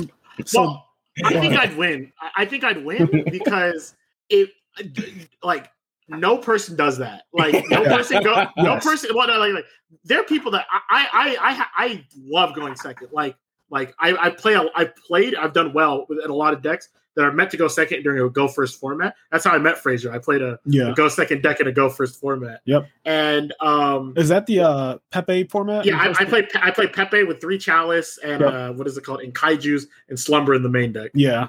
And what was I saying? That, so the guy tells you to go first. Like, if a guy tells me to go first like that, I already think that guy sucks because like he would have just rolled the dice and not said anything, you know? Yeah. Now I know I'm just making Dweller. Or least. I'm making Dweller. I'm making something that stops Lightning Storm or Dark Ruler no more. You know what I mean? He gave information for no reason. Yeah. That's the only thing. Yeah. Yeah, it's quite interesting. But yeah. Yeah, I'm just thinking he comes in with that air of confidence. You know, he's he comes in, he sits down, swinging some big dick energy. He's like, you can go first. No, I hate playing go second decks like that because it's awkward. Because at YCS, at one of the YCS Dallases, I topped and I played like a going second deck, right? But I won 8 out of my 9 dice rolls day one. Holy shit! And then I have to go. You go first. You go first. I'm telling you right now, I hate that so much. Like, I've played go second decks too. The worst thing that could happen is winning too many die rolls. It's so awkward. Like, it's so awkward because like you're telling them like, I want you to go first. I'd rather they just win a die roll, choose to go first like a normal person, and they think that they're doing something, and I'm like, you just played into my fucking deck. Yes, exactly. You activated my trap card. Yeah. But Sky that's when you gotta tell them you lost a bet to your friend. And you told your friend that even if you won the die roll, you have to go second. You just gotta start lying. You just gotta lie to him. Yeah. Sky doesn't make any sense to me because if you want to play a trap deck, there's like 50 other good trap decks. You know what I mean? Speaking of trap deck, that 36 trap deck that I think Pac was playing recently, it's like a bunch of traps. Eldritch? Like Eldritch? Yes. Yeah. You mean real trap cards? They all cards. They are real traps. I don't know how many of the trap decks you have like written down for the list of cards, but like they all are fundamentally like the same deck. You know what I mean? Where it's just like 3 strikes, some amount of floodgates, and then hopefully you win rolls. But if you don't, hopefully you draw strike. You know? Yeah. I think those decks are really really good. I like those decks are good because one, it's a different crowd now. Like Yu-Gi-Oh has different players, and they a lot just don't know how to play Yu-Gi-Oh. Yes. Like, so when you do that, I'm really not trying to be rude about that one. No, but I know what you mean, though. Really, but the game of Yu-Gi-Oh has changed. It has become changed. A lot more combo oriented. So if you take away the ability to do those combos and they have to start playing a different form of Yu-Gi-Oh, they're going to be a little lost. So Kenny, you hit the nail on the head with that one because one of the funniest fucking things you can watch right now is the current class of players playing against Mystic Mind. When I tell you that these motherfuckers cannot deal with that card at all, like it is the funniest shit how that card by itself decks people out. They start trying to activate Ash Blossom and they're like, you can't, you have too many monsters in the field. You cannot play. Like my one friend literally last week, he Mystic Mind, a guy who was playing Tri-Brigade and he started to play, he was like doing his Drytron combo or whatever. And the guy was like, I'm going to Ash that. And he was like, you can't. You literally have like multiple monsters. Like you have Appaloosa, Omen, like you have multiple monsters, like you cannot. And it's just funny, like no one seems to know what it does, and they have to keep reading it, and they just don't know what to do. And they don't like it kind of just like breaks people. Like it breaks people. They crumble at the seams. So speaking of that, so one of my best friends, Ryan Murakami, he's UDS champion, a bunch of top stuff like that. Yep. He like I know him for one reason. He's really good at playing helmet decks, like decks that if a normal person played it, that guy's stupid, or like, man, that guy doesn't know how to play. Like when he won with Cosmo, you know what I mean? Or like he's top 10 on DB right now, playing like the Gren Maju stun deck, right? And I don't know how often you follow like DB or trends like that. Obviously, I don't think so because you're not super into it right now, Fraser. But then like a deck that's super popular is like the Gren Maju stun, where it's like 3 Inspector Border, 3 Gren Maju, and 3 Gizmek. I've been hearing about infinite traps. Yes. And Ryan only plays that deck online. And when he was like really close to being number 1, it was because people don't know how to play against traps. Like it's ridiculous. Like how that goes down. Because like a thing that people don't understand. I'm gonna go on like an old person tangent. Go ahead. I think that a lot of people just don't understand is like holding a card, right? So like if you're playing against like an anti deck, when you draw Twin Twister, you don't activate it immediately, right? Yeah. You wait till you have 2 Twin Twisters or 3 Twin Twisters, or like card that forces a negate, then a Twin Twister. Yes. But then, I play a lot of high rated DB and I watch a lot of high rated DB. And man, if you flip a strike or you flip a trap card, it is a free win. If they're so funny. Yeah, and it's funny you say that because I did watch a guy, he drew Twin Twister to out Mystic Mine, and then like Imperial Order got flipped up, and it made this whole situation really fucking awkward after that. And I was like, see, like he played it immediately, and then Imperial Order came out, and then it was like, well, now I still have all these I have 5 back row still, so even though Mystic Mine is like cut off by Imperial Order, you didn't actually get the Twin Twist or anything, and now you're up against multiple Solemn Judgments, because they sided in Solemn Judgment, which I see a lot of people doing now. So yeah, multiple Solemns, multiple strikes, all this stuff, and it was just like a whole thing, and he basically lost because he played it immediately. He didn't like wait until his hand was correct, and he just started playing Yu-Gi-Oh! And he lost because, like you said, like you need to, just because you drew the out, like sometimes it's not correct to just be like, oh, activate the out immediately. And it's not me harping on like newer players. It's literally they just haven't played in that. They never played that scenario. That type of Yu-Gi-Oh! Is just gone for the most part. Like it's very rare that games. I even say games usually don't last longer than 3 turns right now. I've watched a ton of Yu-Gi-Oh! In the last 6 weeks, and games do not go past turn 3 often. They still take 40 minutes. They do. They still go into time. They still take 40 minutes because literally, if you watch a Drytron player play their first turn, it can take 10 minutes to complete their. Like it can literally take 10 minutes, maybe like 7 or 8, but that's still a long ass time. Of them just going in their deck. That's still a long ass time to be like comboing off and then having to ask for response. Because I'm a very polite person when I'm dueling. I like to ask for responses. And if a person tells me just do everything, I kind of still might ask for response. I don't trust them. I don't either. I don't like that response. So I'll still will annoy the fuck out of you. Like I'll be like, summon anything, no, and I'll keep like, but I won't just literally play out my whole combo. And then you're like, I'm gonna nib now. You know what I mean? Like you're not gonna catch me like that. Like I'm gonna ask for a response after every single thing I do. So most games, they are turn 1, set up board, pass, your opponent then tries to break board. If they don't break board, they lose. If they do break board, a lot of times it's over the other way, and then it's like turn 3, you might draw, and if they didn't break your board, you kill them. Like it's just like simple access code, you die. Like there's no a lot of people just scoop, honestly. Like they take their turn and they're like, I couldn't break your Beatrice Herald, like I just lose. And they just pick their cards up. Some people are like, no, I'm going to pretend like I have something. They might set 2 back row, make you think it's a strike or something, and then they like pass, and then you just kill them anyway. And it's like that was a waste of everybody's time. But for the most part, games are like 3 turns max, like one real battle phase per game. I'm seeing, like they just end, then they just end. Like you get I see 1 battle phase game. There's not much room for bluffing in current Yu-Gi-Oh. Yeah, like you can try to act like you have the hand trap, but I'm going to keep playing anyway. Like because for a lot of players, even now, like the way I like compartmentalize Yu-Gi-Oh is like a checklist. You know what I mean? Like like easiest way is like during the cross format, right? Like you make your first move, right? You start off with Brio, and you check with Brio because if you start with Manju and they had shared ride, you lose. Yes. So if you Brio and they shared ride, you don't die because you're at least you might have the battle stop, right? And that's like a big part of like new Yu-Gi-Oh that old Yu-Gi-Oh players just hate. Yeah, they hate this like checklist system, but all that's been done is like make Yu-Gi-Oh a lot more not friendly, but streamlined. You know what I mean? Yeah. And that's the thing about like old players and new players. Like old players like really want this like really interactive thing, and the new players hate interactivity. Yeah. You know what I mean? Yep. And then like the best players are just both. You know what I mean? Yeah. They can just do both at any time. Yeah. Yeah, I value both of those skills. I value being able to play the long game. So when games go past turn 3, it gets so awkward. You can tell who's like a newer player. Who's like, never been in that situation ever in their life. Like I'm telling you, one Mystic Mind will show you who someone really is. If you want to see who someone really is, fucking activate Mystic Mind and watch how they react to it. I'm serious. I'm Ed. I'm sure you've seen it. Yeah, I'm sure you've seen it. So yeah, that's a really interesting thing. And then what else? So how do you feel about the Phantom Knight deck?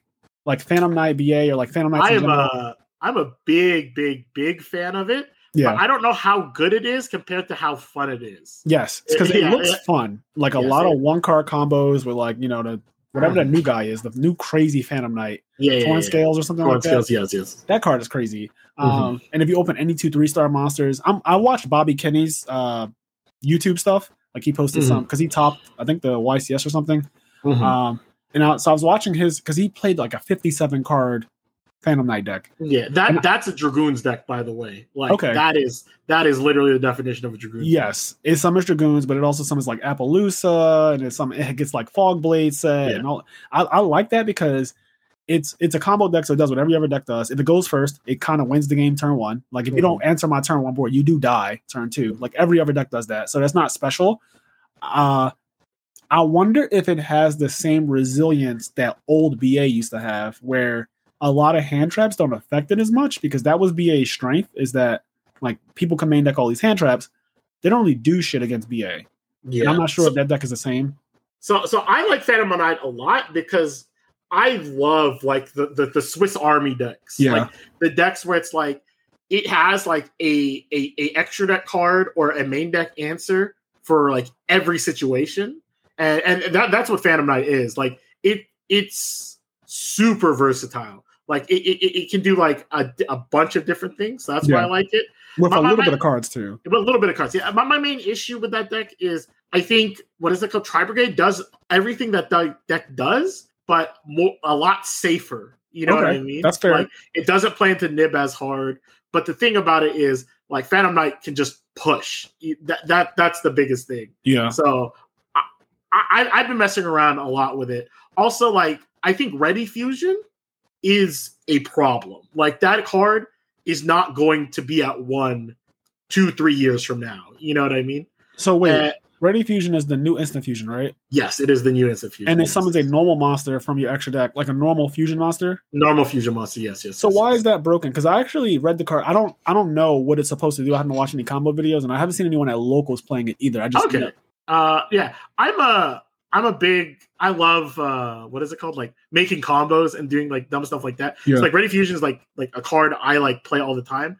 But like the thing is, like, how often did instant fusion actually summon something that had a relevant effect? You know what I mean? Except Norden. Outside of fucking Norden. Norden and Winda are the only two, and the Warrior one. But the Warrior one, it was a benefit that it just book a moon. But in all reality, it could have just been any Warrior. Yeah. And it's just that it gives decks an extender that just shouldn't have an extender. Also, like Halka Fibrax exists, right?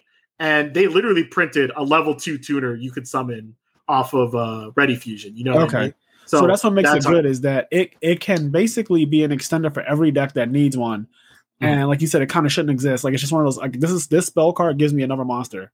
Mm-hmm. Yeah. So like Warriors should not have emergency teleport for a Warrior. You know what I mean? Yeah. Insects right now should not have one for insects. Like I don't think the insect deck is that good right now, but that like a year from now, like they just come up with a combo and now Ready Fusion's like $70 because it can summon a level 6 vanilla insect. You know what I mean? Yeah.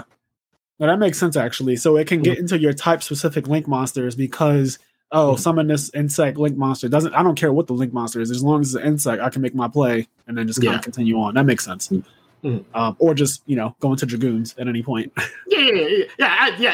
Just that. At worst, it is a half of a Dragoons, Yes. So, like you said, like the Nibiru token is also just enough. Yeah.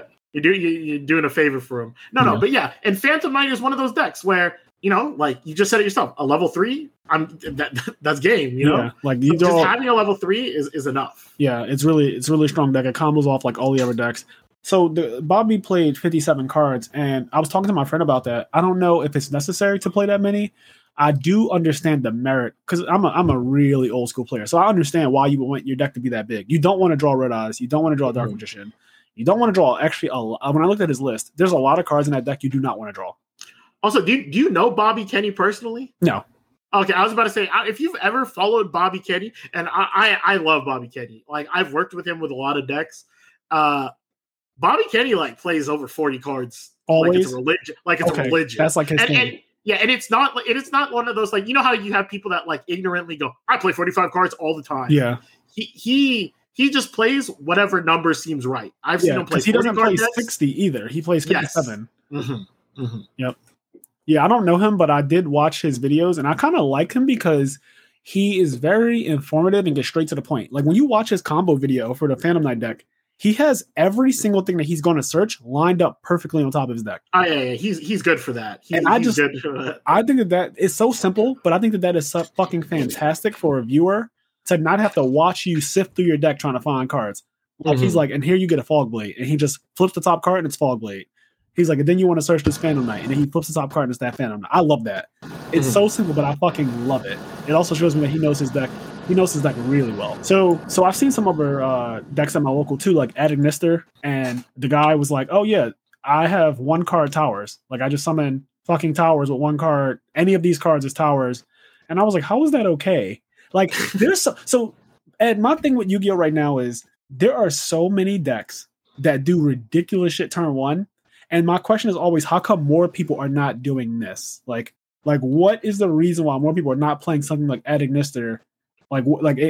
There has to be something wrong with it, I assume. I just don't know what it is because I only watch like 1 duel. So I have this like crackpot theory that like everyone's stuck in COVID format, right? where everyone just plays what they want. Yeah, you know, that's what I'm noticing too. Yeah, so like, you know, if I was like, hey Frazier, come play Yu-Gi-Oh with me. Yeah. And then I give you 7 decks you've never heard and 1 deck you kind of are familiar with. I probably just pick that one. You're going to gravitate towards that because that's just easy, right? Yeah. And the thing with COVID is we're all just looking for an escape. We're all just looking for something, you know. Yeah. So, you know, get deep on us, Ed. We're all just looking for escape. Yeah, exactly. No, just imagine, you know, you got COVID, you're sick, you're stuck inside. I'm not trying to learn combos, you know. I'm just trying to summon something I once topped with 5 years ago. Yeah, and that's what everyone does right now. In terms of new cards, I just want to play that Dragon Maid deck. I don't think it's new anymore, but I'm a weeb, and I was like, hey, these Dragon Maids look cool as shit. They do look cool. That deck is good. That deck is solid. So I'm a big thumbs up. Is that deck expensive? If that deck's not expensive, I'll pick it up. The 1 card that you need to play 3 of is $80 each. So I don't know if that. Wait till shit gets reprinted, Kenny, and then we'll get you 3. We're in it. Yeah, because she'll inevitably get reprinted, and this will not be a problem. So the deck that Sean McCabe is currently playing is Shaddoll, and it's exactly what you just said. He came back to Yu-Gi-Oh! Like literally 4 weeks ago, and he did here's 10 decks. They're all good. Which one do you want to play? And obviously, McCabe hasn't played in fucking 5 or something years, so he immediately picked the Shaddoll deck. That's a deck that he literally remembers. Oh, this is easy. Like if only X Sabers was on that list. You said what? I said if only X Sabers was on that list. Right. Oh God. Yeah. So he plays Shaddoll, and he doesn't know how to play Yu-Gi-Oh right now. Really, like every week we make fun of each other about how much we don't know. Because every time he plays an opponent at my local has a lot of people, and they all play different decks. So every single Thursday when McCabe plays, I just follow him around and watch his matches, and we laugh at each other about how much we don't know. Like every opponent does something fucking way different than the last one. So we saw the Ed Acepcion deck. McCabe had to read every single card. Obviously, he doesn't know what's going on. So the guy's just doing all of this shit with these slime-looking things, and he struggles through that. Then the next round he plays against fucking Heroes, and the guy's playing like Dark Honest.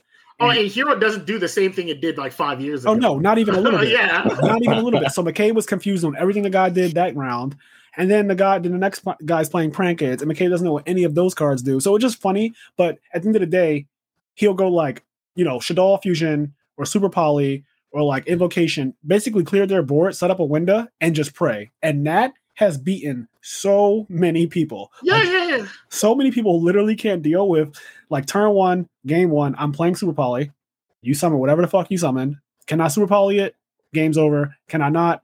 Okay, I probably lose. And then after that, establish a window. Most people can't deal. And it's been like really simplified Yu-Gi-Oh! Where he doesn't have to know too much, but it's just really funny to me how many decks there are playable and how Shaddoll is still holding on with just window. I think Shaddoll is very playable. By the way, that is like a very good deck. Yeah, I can tell because of double Winda. Like when you set up the schism with Winda, it's just too much. So Kenny, just in case, Shaddoll Winda, she says that both players can only special summon one monster per turn. She basically locks down current Yu-Gi-Oh! Like a lot. Like every deck can just lose to that. You know what's sick?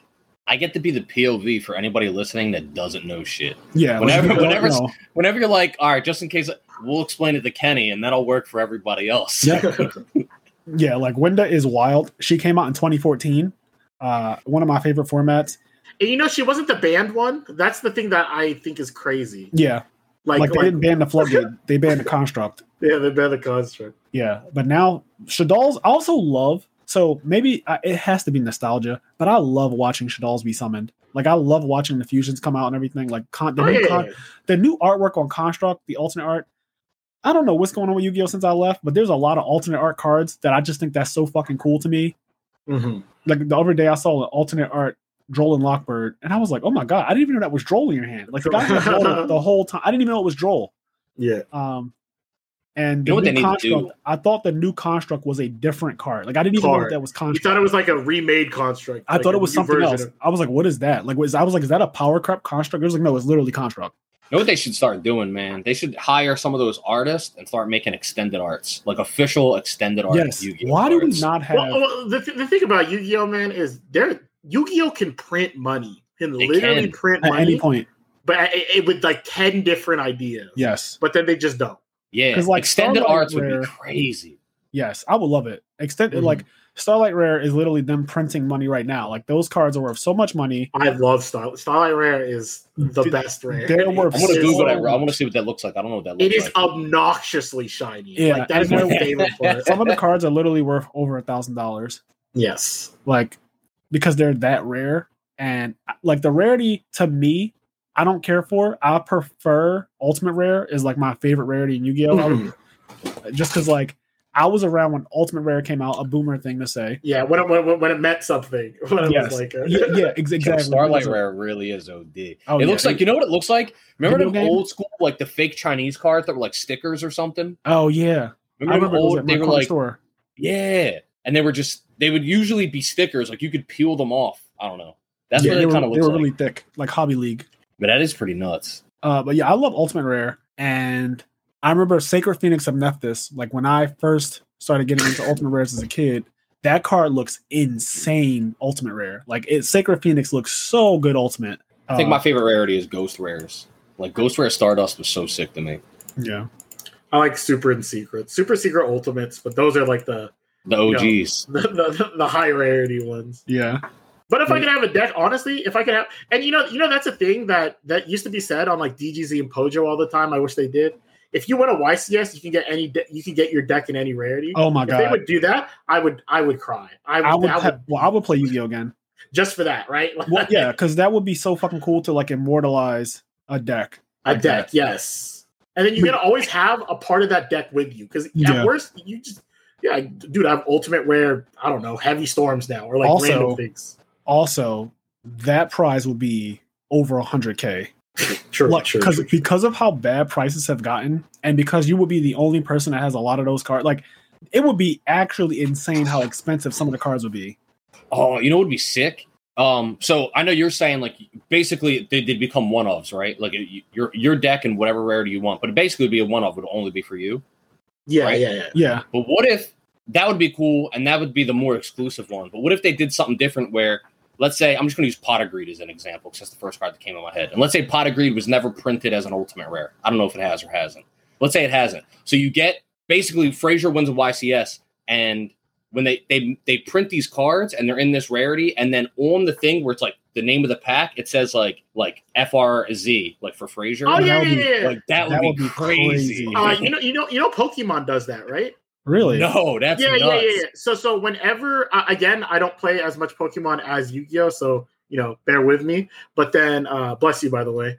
What is it called? They, if you win the World Championships, you get structure decks made for you. Oh, that's wild. And it that's has so like, sick. It's not tournament legal, but then it's a collector item. 2, it immortalizes you, and 3, it's a proxy. It's a thing that people can just buy, proxy out what is the best deck. It's a way to introduce people to the best decks. You know what I mean? It's so cool. And it is such like a wonderful small idea, but look at us, like that's like, so cool. We just heard it. You guys just heard it for the first time. Yeah, no, we're fucking excited. We're children. I'm geeking. Konami could just do that, and then we would just be nuts about it for like the next 5 years. Yeah, because in my head, I'm thinking this structure deck has like original art as like of that person, but as a Pokemon character, like as a Pokemon trainer, he's on the box. Could you imagine? I'll just use Fraser or Ed as an example. They win a YCS, right? And then a structure deck comes out and it's got Ed on it, but he's got like fucking Yuki hair. Like, and he's got the card. Oh, that'd be so sick. Yeah, ever since I saw those structure decks, I knew Pokemon. They've been doing that since like 2014 or something like that. That's when I first saw it. Yeah, and like that's I'm just always jealous of like every card game, like Yu-Gi-Oh. I know, right? We do play like the. Should I say this? We do play the best game. Yeah, we played the best game with probably the worst price support. Period. Like the price support is just so like less, and obviously, we don't play it for the price support. That whole thing, yada yada yada. But it would be nice. It would be nice to actually have nice price support. What's frustrating is that better price support can only help the game. It's like in Smash, right? Nintendo has one of, if not the biggest fighting game under them. It's super supported. People love it. And if Nintendo just supported it a little fucking bit, they could make more money off of it, and they could make people happy, and they could make even more people get into it. But for whatever reason, they're like, no. Yeah, it's really strange. And I don't know, maybe it's a cultural thing with Japanese people not being as competitive, or like the culture. Like, I'm not really sure, but I hear that a lot, that it's just one of those things where the creator doesn't want the game to be super competitive, and Sakurai doesn't want Smash to be super competitive, and whoever, Kazuki Takahashi, never intended the game to be super competitive. So like it's always this thing of we don't want it to be taken so seriously that people are playing for these prizes and going really hard for these prizes. They kind of want it to remain in a casual, just have fun, don't take this too seriously, go home to your regular life type of situation. And I get it, because in highly competitive environments, look at League of Legends, it can be very toxic what it does to people. And I think you probably understand this too, Ed. Like some of the most competitive environments can be so toxic as a community because the stakes are so high. Mm-hmm. But I still agree. Like I agree with you, Kenny. Like I'd rather us have support from Nintendo and support from Konami to have better pricing and things like that. Like also, I think just with the internet and just people in general, I think Ed made a good point earlier. He's saying how when he was getting into Yu-Gi-Oh, there was a lot of top players that were just mean or toxic or not good people or whatever, right? But there's been a sort of a change of the guard where he sees a lot of top players or good players now that are very friendly and are talking to people a lot. I think as time goes on and as word just spreads on the internet and stuff, a lot of communities can become better, right? Like, yeah. They can become better. People can be better people. The people that were treated like shit when they were younger. Like, for example, I have a similar sort of like Fraser when he said he met that one guy and that guy put his headphones and walked away. I remember I went to a Sixers game with my dad when I was little, right? And my dad, he knew like the entrance. Basically, we went to like this back entrance after the game was over, and there was nobody there, no press, nothing, as the Sixers are coming out. I bought a basketball there that had Allen Iverson's face on it. Every single member of the Sixers signed that ball except Allen Iverson. He looked at me and just walked right past me. Wow. And I stood out there specifically waiting for Allen Iverson, right? Yep. So I will never, ever, ever, ever, ever forget that. So if at some point I become famous or make it or whatever, first of all, I would never do that to somebody. And second of all, like, I'll never forget. You know what I mean? Like, I will never forget that. And like, if I have a platform where I could talk shit on Allen Iverson, I will. Don't you do that. Don't do AI like that. Don't do AI like that. I will say this in AI's defense. I just want to say this. Yeah. Entitlement with celebrities is kind of fucking toxic, though. Like in his defense, now you were a kid though, so I was a kid. I was 7 or something. Yeah, you were a kid. That's the difference. A lot of times, though, I'm talking about grown ass people our age will think that because they spotted a celebrity, that they're just supposed to take a picture with them. Or 100%. Like now, Like, we're in the the age of stories of social Kevin media. Hart. Kevin Hart has a story where somebody was like, "Hey, can I get a picture?" And he was like, "Yeah, I got to go to the bathroom, whatever." So Kevin Hart goes in, he takes a shit, and he said when he was in there for like 30 minutes, when he opened the stall, the guy was standing in front of the stall. Oh my like, God. waiting for him. He was like, "What the fuck?" And he was like, "Can we take that picture now?" He's like, "Can we get out of the bathroom?" Yeah, like, dog, back up. Like, there is a thing where, and I kind of empathize, with people who have this experience, because I'm not going to lie. And this isn't a small version of it. Like, I'm not a celebrity by any means, but in the Yu-Gi-Oh world, there are a lot of events that I would have gone to in the past where I'm just kind of like, maybe I lost my last round, or maybe I won my last round, and I just want to focus. And I'm walking around the event, just trying to maybe find my friends or something, and people will stop you, and they will just start to, bro, do you know how I lost my last round? Or they just want to talk to you, and you're not really in the mood for it. And there's nothing wrong with you not wanting to interact with people all the fucking time when they want to. Like, it's just one of those things that until it happens to you, it's kind of hard to explain, like to empathize with it. Like, people don't really empathize with things they don't have happen to them. Like, people typically hate on things, and then when they experience it themselves, they're like, "Oh my God, I feel so bad." Now they understand. But when you're walking around, and let's say you lost your last round, you're just kind of like not in a good mood. Like, I'm not, like, you know what I mean? Like, I'm just not. I'm not in the best of moods. And now people are walking up to you, telling you, like, I don't know, fucking stupid stories that you just don't care about at the time, and they want to take a picture, or they want you to sign some cards. It's like, all right, I got, like, I'll do it, but at the same time, it's just like, damn, I wish I could really take a break.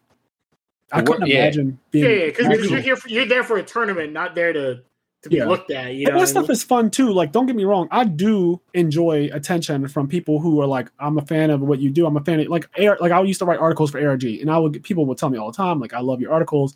It's like that. I don't mind that shit at all. It's just that 100% of the time, I'm not going to feel that way. Like, 100% of the time, I'm just not going to be in the mood to, like, sign cards and take pictures and talk. And I don't think that there should be anything wrong with that. Like, I shouldn't be demonized, or there shouldn't be a blog post about me if I chose to not. And I'm only saying this because literally one time, I believe it was either Kevin Hart or someone else, they were with their family, and they were walking, and somebody came up to them and was like, "Hey, take a picture with me." And he was like, "No, I'm with my family." And they fucking went on a rant on the internet and tried to, like, demonize them, like, you're the rudest celebrity, we pay your bills, just talking crazy. But that's where I think the moral is, with all of this, like, everybody can learn to be better and less toxic in all of these communities. Right? The people being walked up to, they can learn how to handle things in one way, but also the fans, so to speak, can learn that, like, we're all still fucking people. You can't just treat me like an object because I won your favorite card game. Yeah. So I just want to throw that out there just so that we don't, like, so, but I get it. You were. Said I was 7. Yeah, you were 7, and he should have signed that fucking ball. And fuck him for not signing that ball. His face was on it. I had a basketball with every. You still have that ball? I think my dad has it somewhere, but it's been so long. I'm pretty sure my dad has it in storage. But yeah, it had every single Sixers signature on it except for the guy whose face was on the ball. That's crazy. Oh man, this has been a great conversation, Ed. I honestly enjoyed this podcast so much. Like, something about talking to you is actually very easy, and you have such good insight. I don't know. I really like this a lot. It was a lot of fun. I appreciate it. I didn't get to talk as much because I don't know as much about new Yu-Gi-Oh, but that's the thing. Like Frazier told me to talk about Yu-Gi-Oh, but, like, I don't know when I'm going to be on this again. I just like talking about. I do want to have you on. I love story time. Like, story time. Yes, we can. The best. We do it twice a week. We can have you on fucking whenever. Yes, like, we would love to bring you back. So if you're open to that, then we will set up something in the future where we'll have you again. Because I do want to talk about. So we only talked about Yu-Gi-Oh, but, like, I don't know if you also like anime. I don't know if you also like video games. Like, there's a whole, like, you're a person. Because the thing that people don't know, if they're listening, like, I like Frazier. Frazier's my friend, but I don't really know Frazier like that. Yes. You know what I mean? Yes. Yeah. Like, we Exactly. like if we have good repertoire, that's cool and all. But, like, literally, I've talked to Frazier maybe like 5 different events. Yes. You know what I mean? Yep. And that's it. So yeah. So and that's kind of one of my goals with this podcast is I know that. And then you're not the only person who feels this way. I'm a pretty private person overall. Mm-hmm. Like, most people who know me from the Yu-Gi-Oh community, they don't actually know anything about me. They just kind of know, like, I'm a Yu-Gi-Oh player and I'm a competitive Yu-Gi-Oh player, but they don't really know outside of that. like even on my Facebook, the things I post are just kind of like whatever. It's not like it doesn't really tell you too much about who I am as a person. So this podcast is a lot more informative on who I am and like who Kenny is and how we feel about. I was gonna say like my favorite like content for any type of Yu-Gi-Oh is something that makes a person more human. Yes. You know what I mean? Yeah. And that's like my biggest, like, I could go on a whole spiel about like how Konami doesn't do that. But yeah, like literally like being human is the best part of playing Yu-Gi-Oh! Yeah. So, like, you know what? Now that you said that. A short spiel? I'm interested in that, in the short spiel of that. Oh no, it's easy. I could just say in 2015, Magic the Gathering made a whole press release about how they want to sell the lifestyle of a pro player. And they made a bunch of documentaries and a bunch of stuff to sell that life and make that life look glamorous and great. And that, it's a great life. Yeah. Konami doesn't do that. Like the thing that sickens me is we don't know who the champions are. You know what I mean? Yeah. I know nothing about blank other champion. Yeah. But then if you told me about what's that guy, the Magic guy's name, John Finkel, I know he's a lawyer. I know he's blank and blank. I know he's Hall of Fame. I know a bunch of little stuff because Wizards of the Coast does stuff and stuff like that's interesting, right? Yeah, like documentaries about anything. Like if you take a documentary about insert any guy that was great at something, it's interesting learning other. Like I just watched a documentary on Patrice O'Neal recently. But if you don't know Patrice O'Neal, the comedian, right? The comedian. Yeah, he was a great comedian. He never made it to the absolute top of the charts, and mainly because of the way he treated certain people and his outlook on life. But he was an amazing comedian. A lot of people call him the comedian's comedian, whatever. I was a fan of him for a long time, but I happened to also see a documentary and just seeing like things of pictures of him when he was a kid, like pictures of him as like a 10-year-old with his mom, and then learning about like the things he went through and the things he did as a kid. Like that stuff's really, really cool. And it's interesting. And it does humanize people more. Yeah. Even the Michael Jordan documentary that came out recently, like that documentary, I'm not the biggest basketball fan, but I also know that Michael Jordan was like reigning when I was a kid, and I didn't really grow up. No, like I didn't grow up knowing everything about him like my dad. Like my dad's obviously the biggest Michael Jordan fan because he was the best player when he was growing up and stuff like that, or when he was like raising me. He got to watch it and understand the game of basketball. He was already an adult. Whereas me, I don't really know that much about Michael outside of him winning 6 times. Like that, I kind of know he's like the GOAT. Well, but Michael's crazy. Like I love Michael Jordan. Exactly. So crazy. When they did the documentary on him on Netflix, I watched it and I was like blown away by some of the stories because that just, like you said, it humanizes him. Yeah, because there's so many times in Yu-Gi-Oh where we don't know the story of people, and that's so crazy because that's the best part. Yeah, I also want to say this. So there was a time in Yu-Gi-Oh where when they would write feature matches out, they would in the beginning of the feature match just kind of give you some background on who the people were, and I used to love that. Like I don't know if you were big on reading those feature matches back in the day, but I fucking loved the way features matches were like Fraser Smith hailing from Philadelphia, PA, 16 years old. I make sure they say my locals. You know what I mean? Because I love that hometown. Like this is what I represent type deal. That's really cool. Yeah. Can you guys hear that siren in the background? I can. Now I can. Okay. All right. Well, that means it's time. That means it's time to wrap the fuck up. But we just passed the 2-hour mark. And I fucking hate that we have to cut this short because honestly, this conversation I feel like can also go for 4 hours. But we're going to bring you back, Ed, and we're going to talk about more stuff than just the Yu-Gi-Oh stuff that we talked about today because you're just such a like big personality. So I really do want to like pick your brain more and then also bounce off of stuff that you do outside of Yu-Gi-Oh too, if you're interested in that. Yeah, I got nothing better to do. I got nothing to do at 4 o'clock. Yeah, you are a very decorated Yu-Gi-Oh player, and I do respect you, and I love that we've played multiple times. Now I got to see how you play, and you're pretty impressive to me. Like you're one of the most impressive players to me. I have that status favorite, or I have it saved on my computer where it goes. So Ken, I don't know if you know this, but Fraser made a post about me like 4 or 5 years ago. Where it's like these are the players that should have won an event by now, or like something like that. And then he names off people, and then when he named off one, 2 won right after he said it, or like one person, because I know Kamal won right after he said it. Yep. And then I was like, fuck. I don't like me. I normally don't. I love winning and all that, but like obviously I want to win. Yeah, but like I want you to win so bad, Ed. I can't even. I want you to win so fucking bad. I want you to win now too. I just met you. I didn't really know much about you until today. But do you know what happened at Chicago? Wait, this is totally off. I don't want to. Oh, I appreciate it. You're awesome. You're great. It was really fun talking to you. You're a fun personality, fun energy to talk to. So I'm an Ed fan now too. Like we got to get Ed a win. We got to get Ed a win. So wait, what happened in Chicago? Let's end with this. Oh, okay. So YC Chicago is one of my biggest Yu-Gi-Oh regrets in life. Well, it's not even a regret because I don't regret it, but it sucks. So I went undefeated in Swiss day one. What year is this, Chicago? 2019.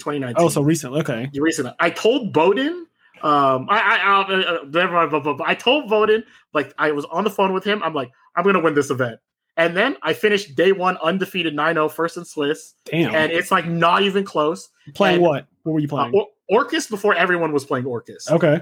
That's where I'm holding up. This is my attack deck. Yeah. Because that's where this picture comes from. I used to always be like, this is my attack deck. Like I don't do anything special. I just attack for 8,000. Yeah. And I just did that 12 rounds in a row.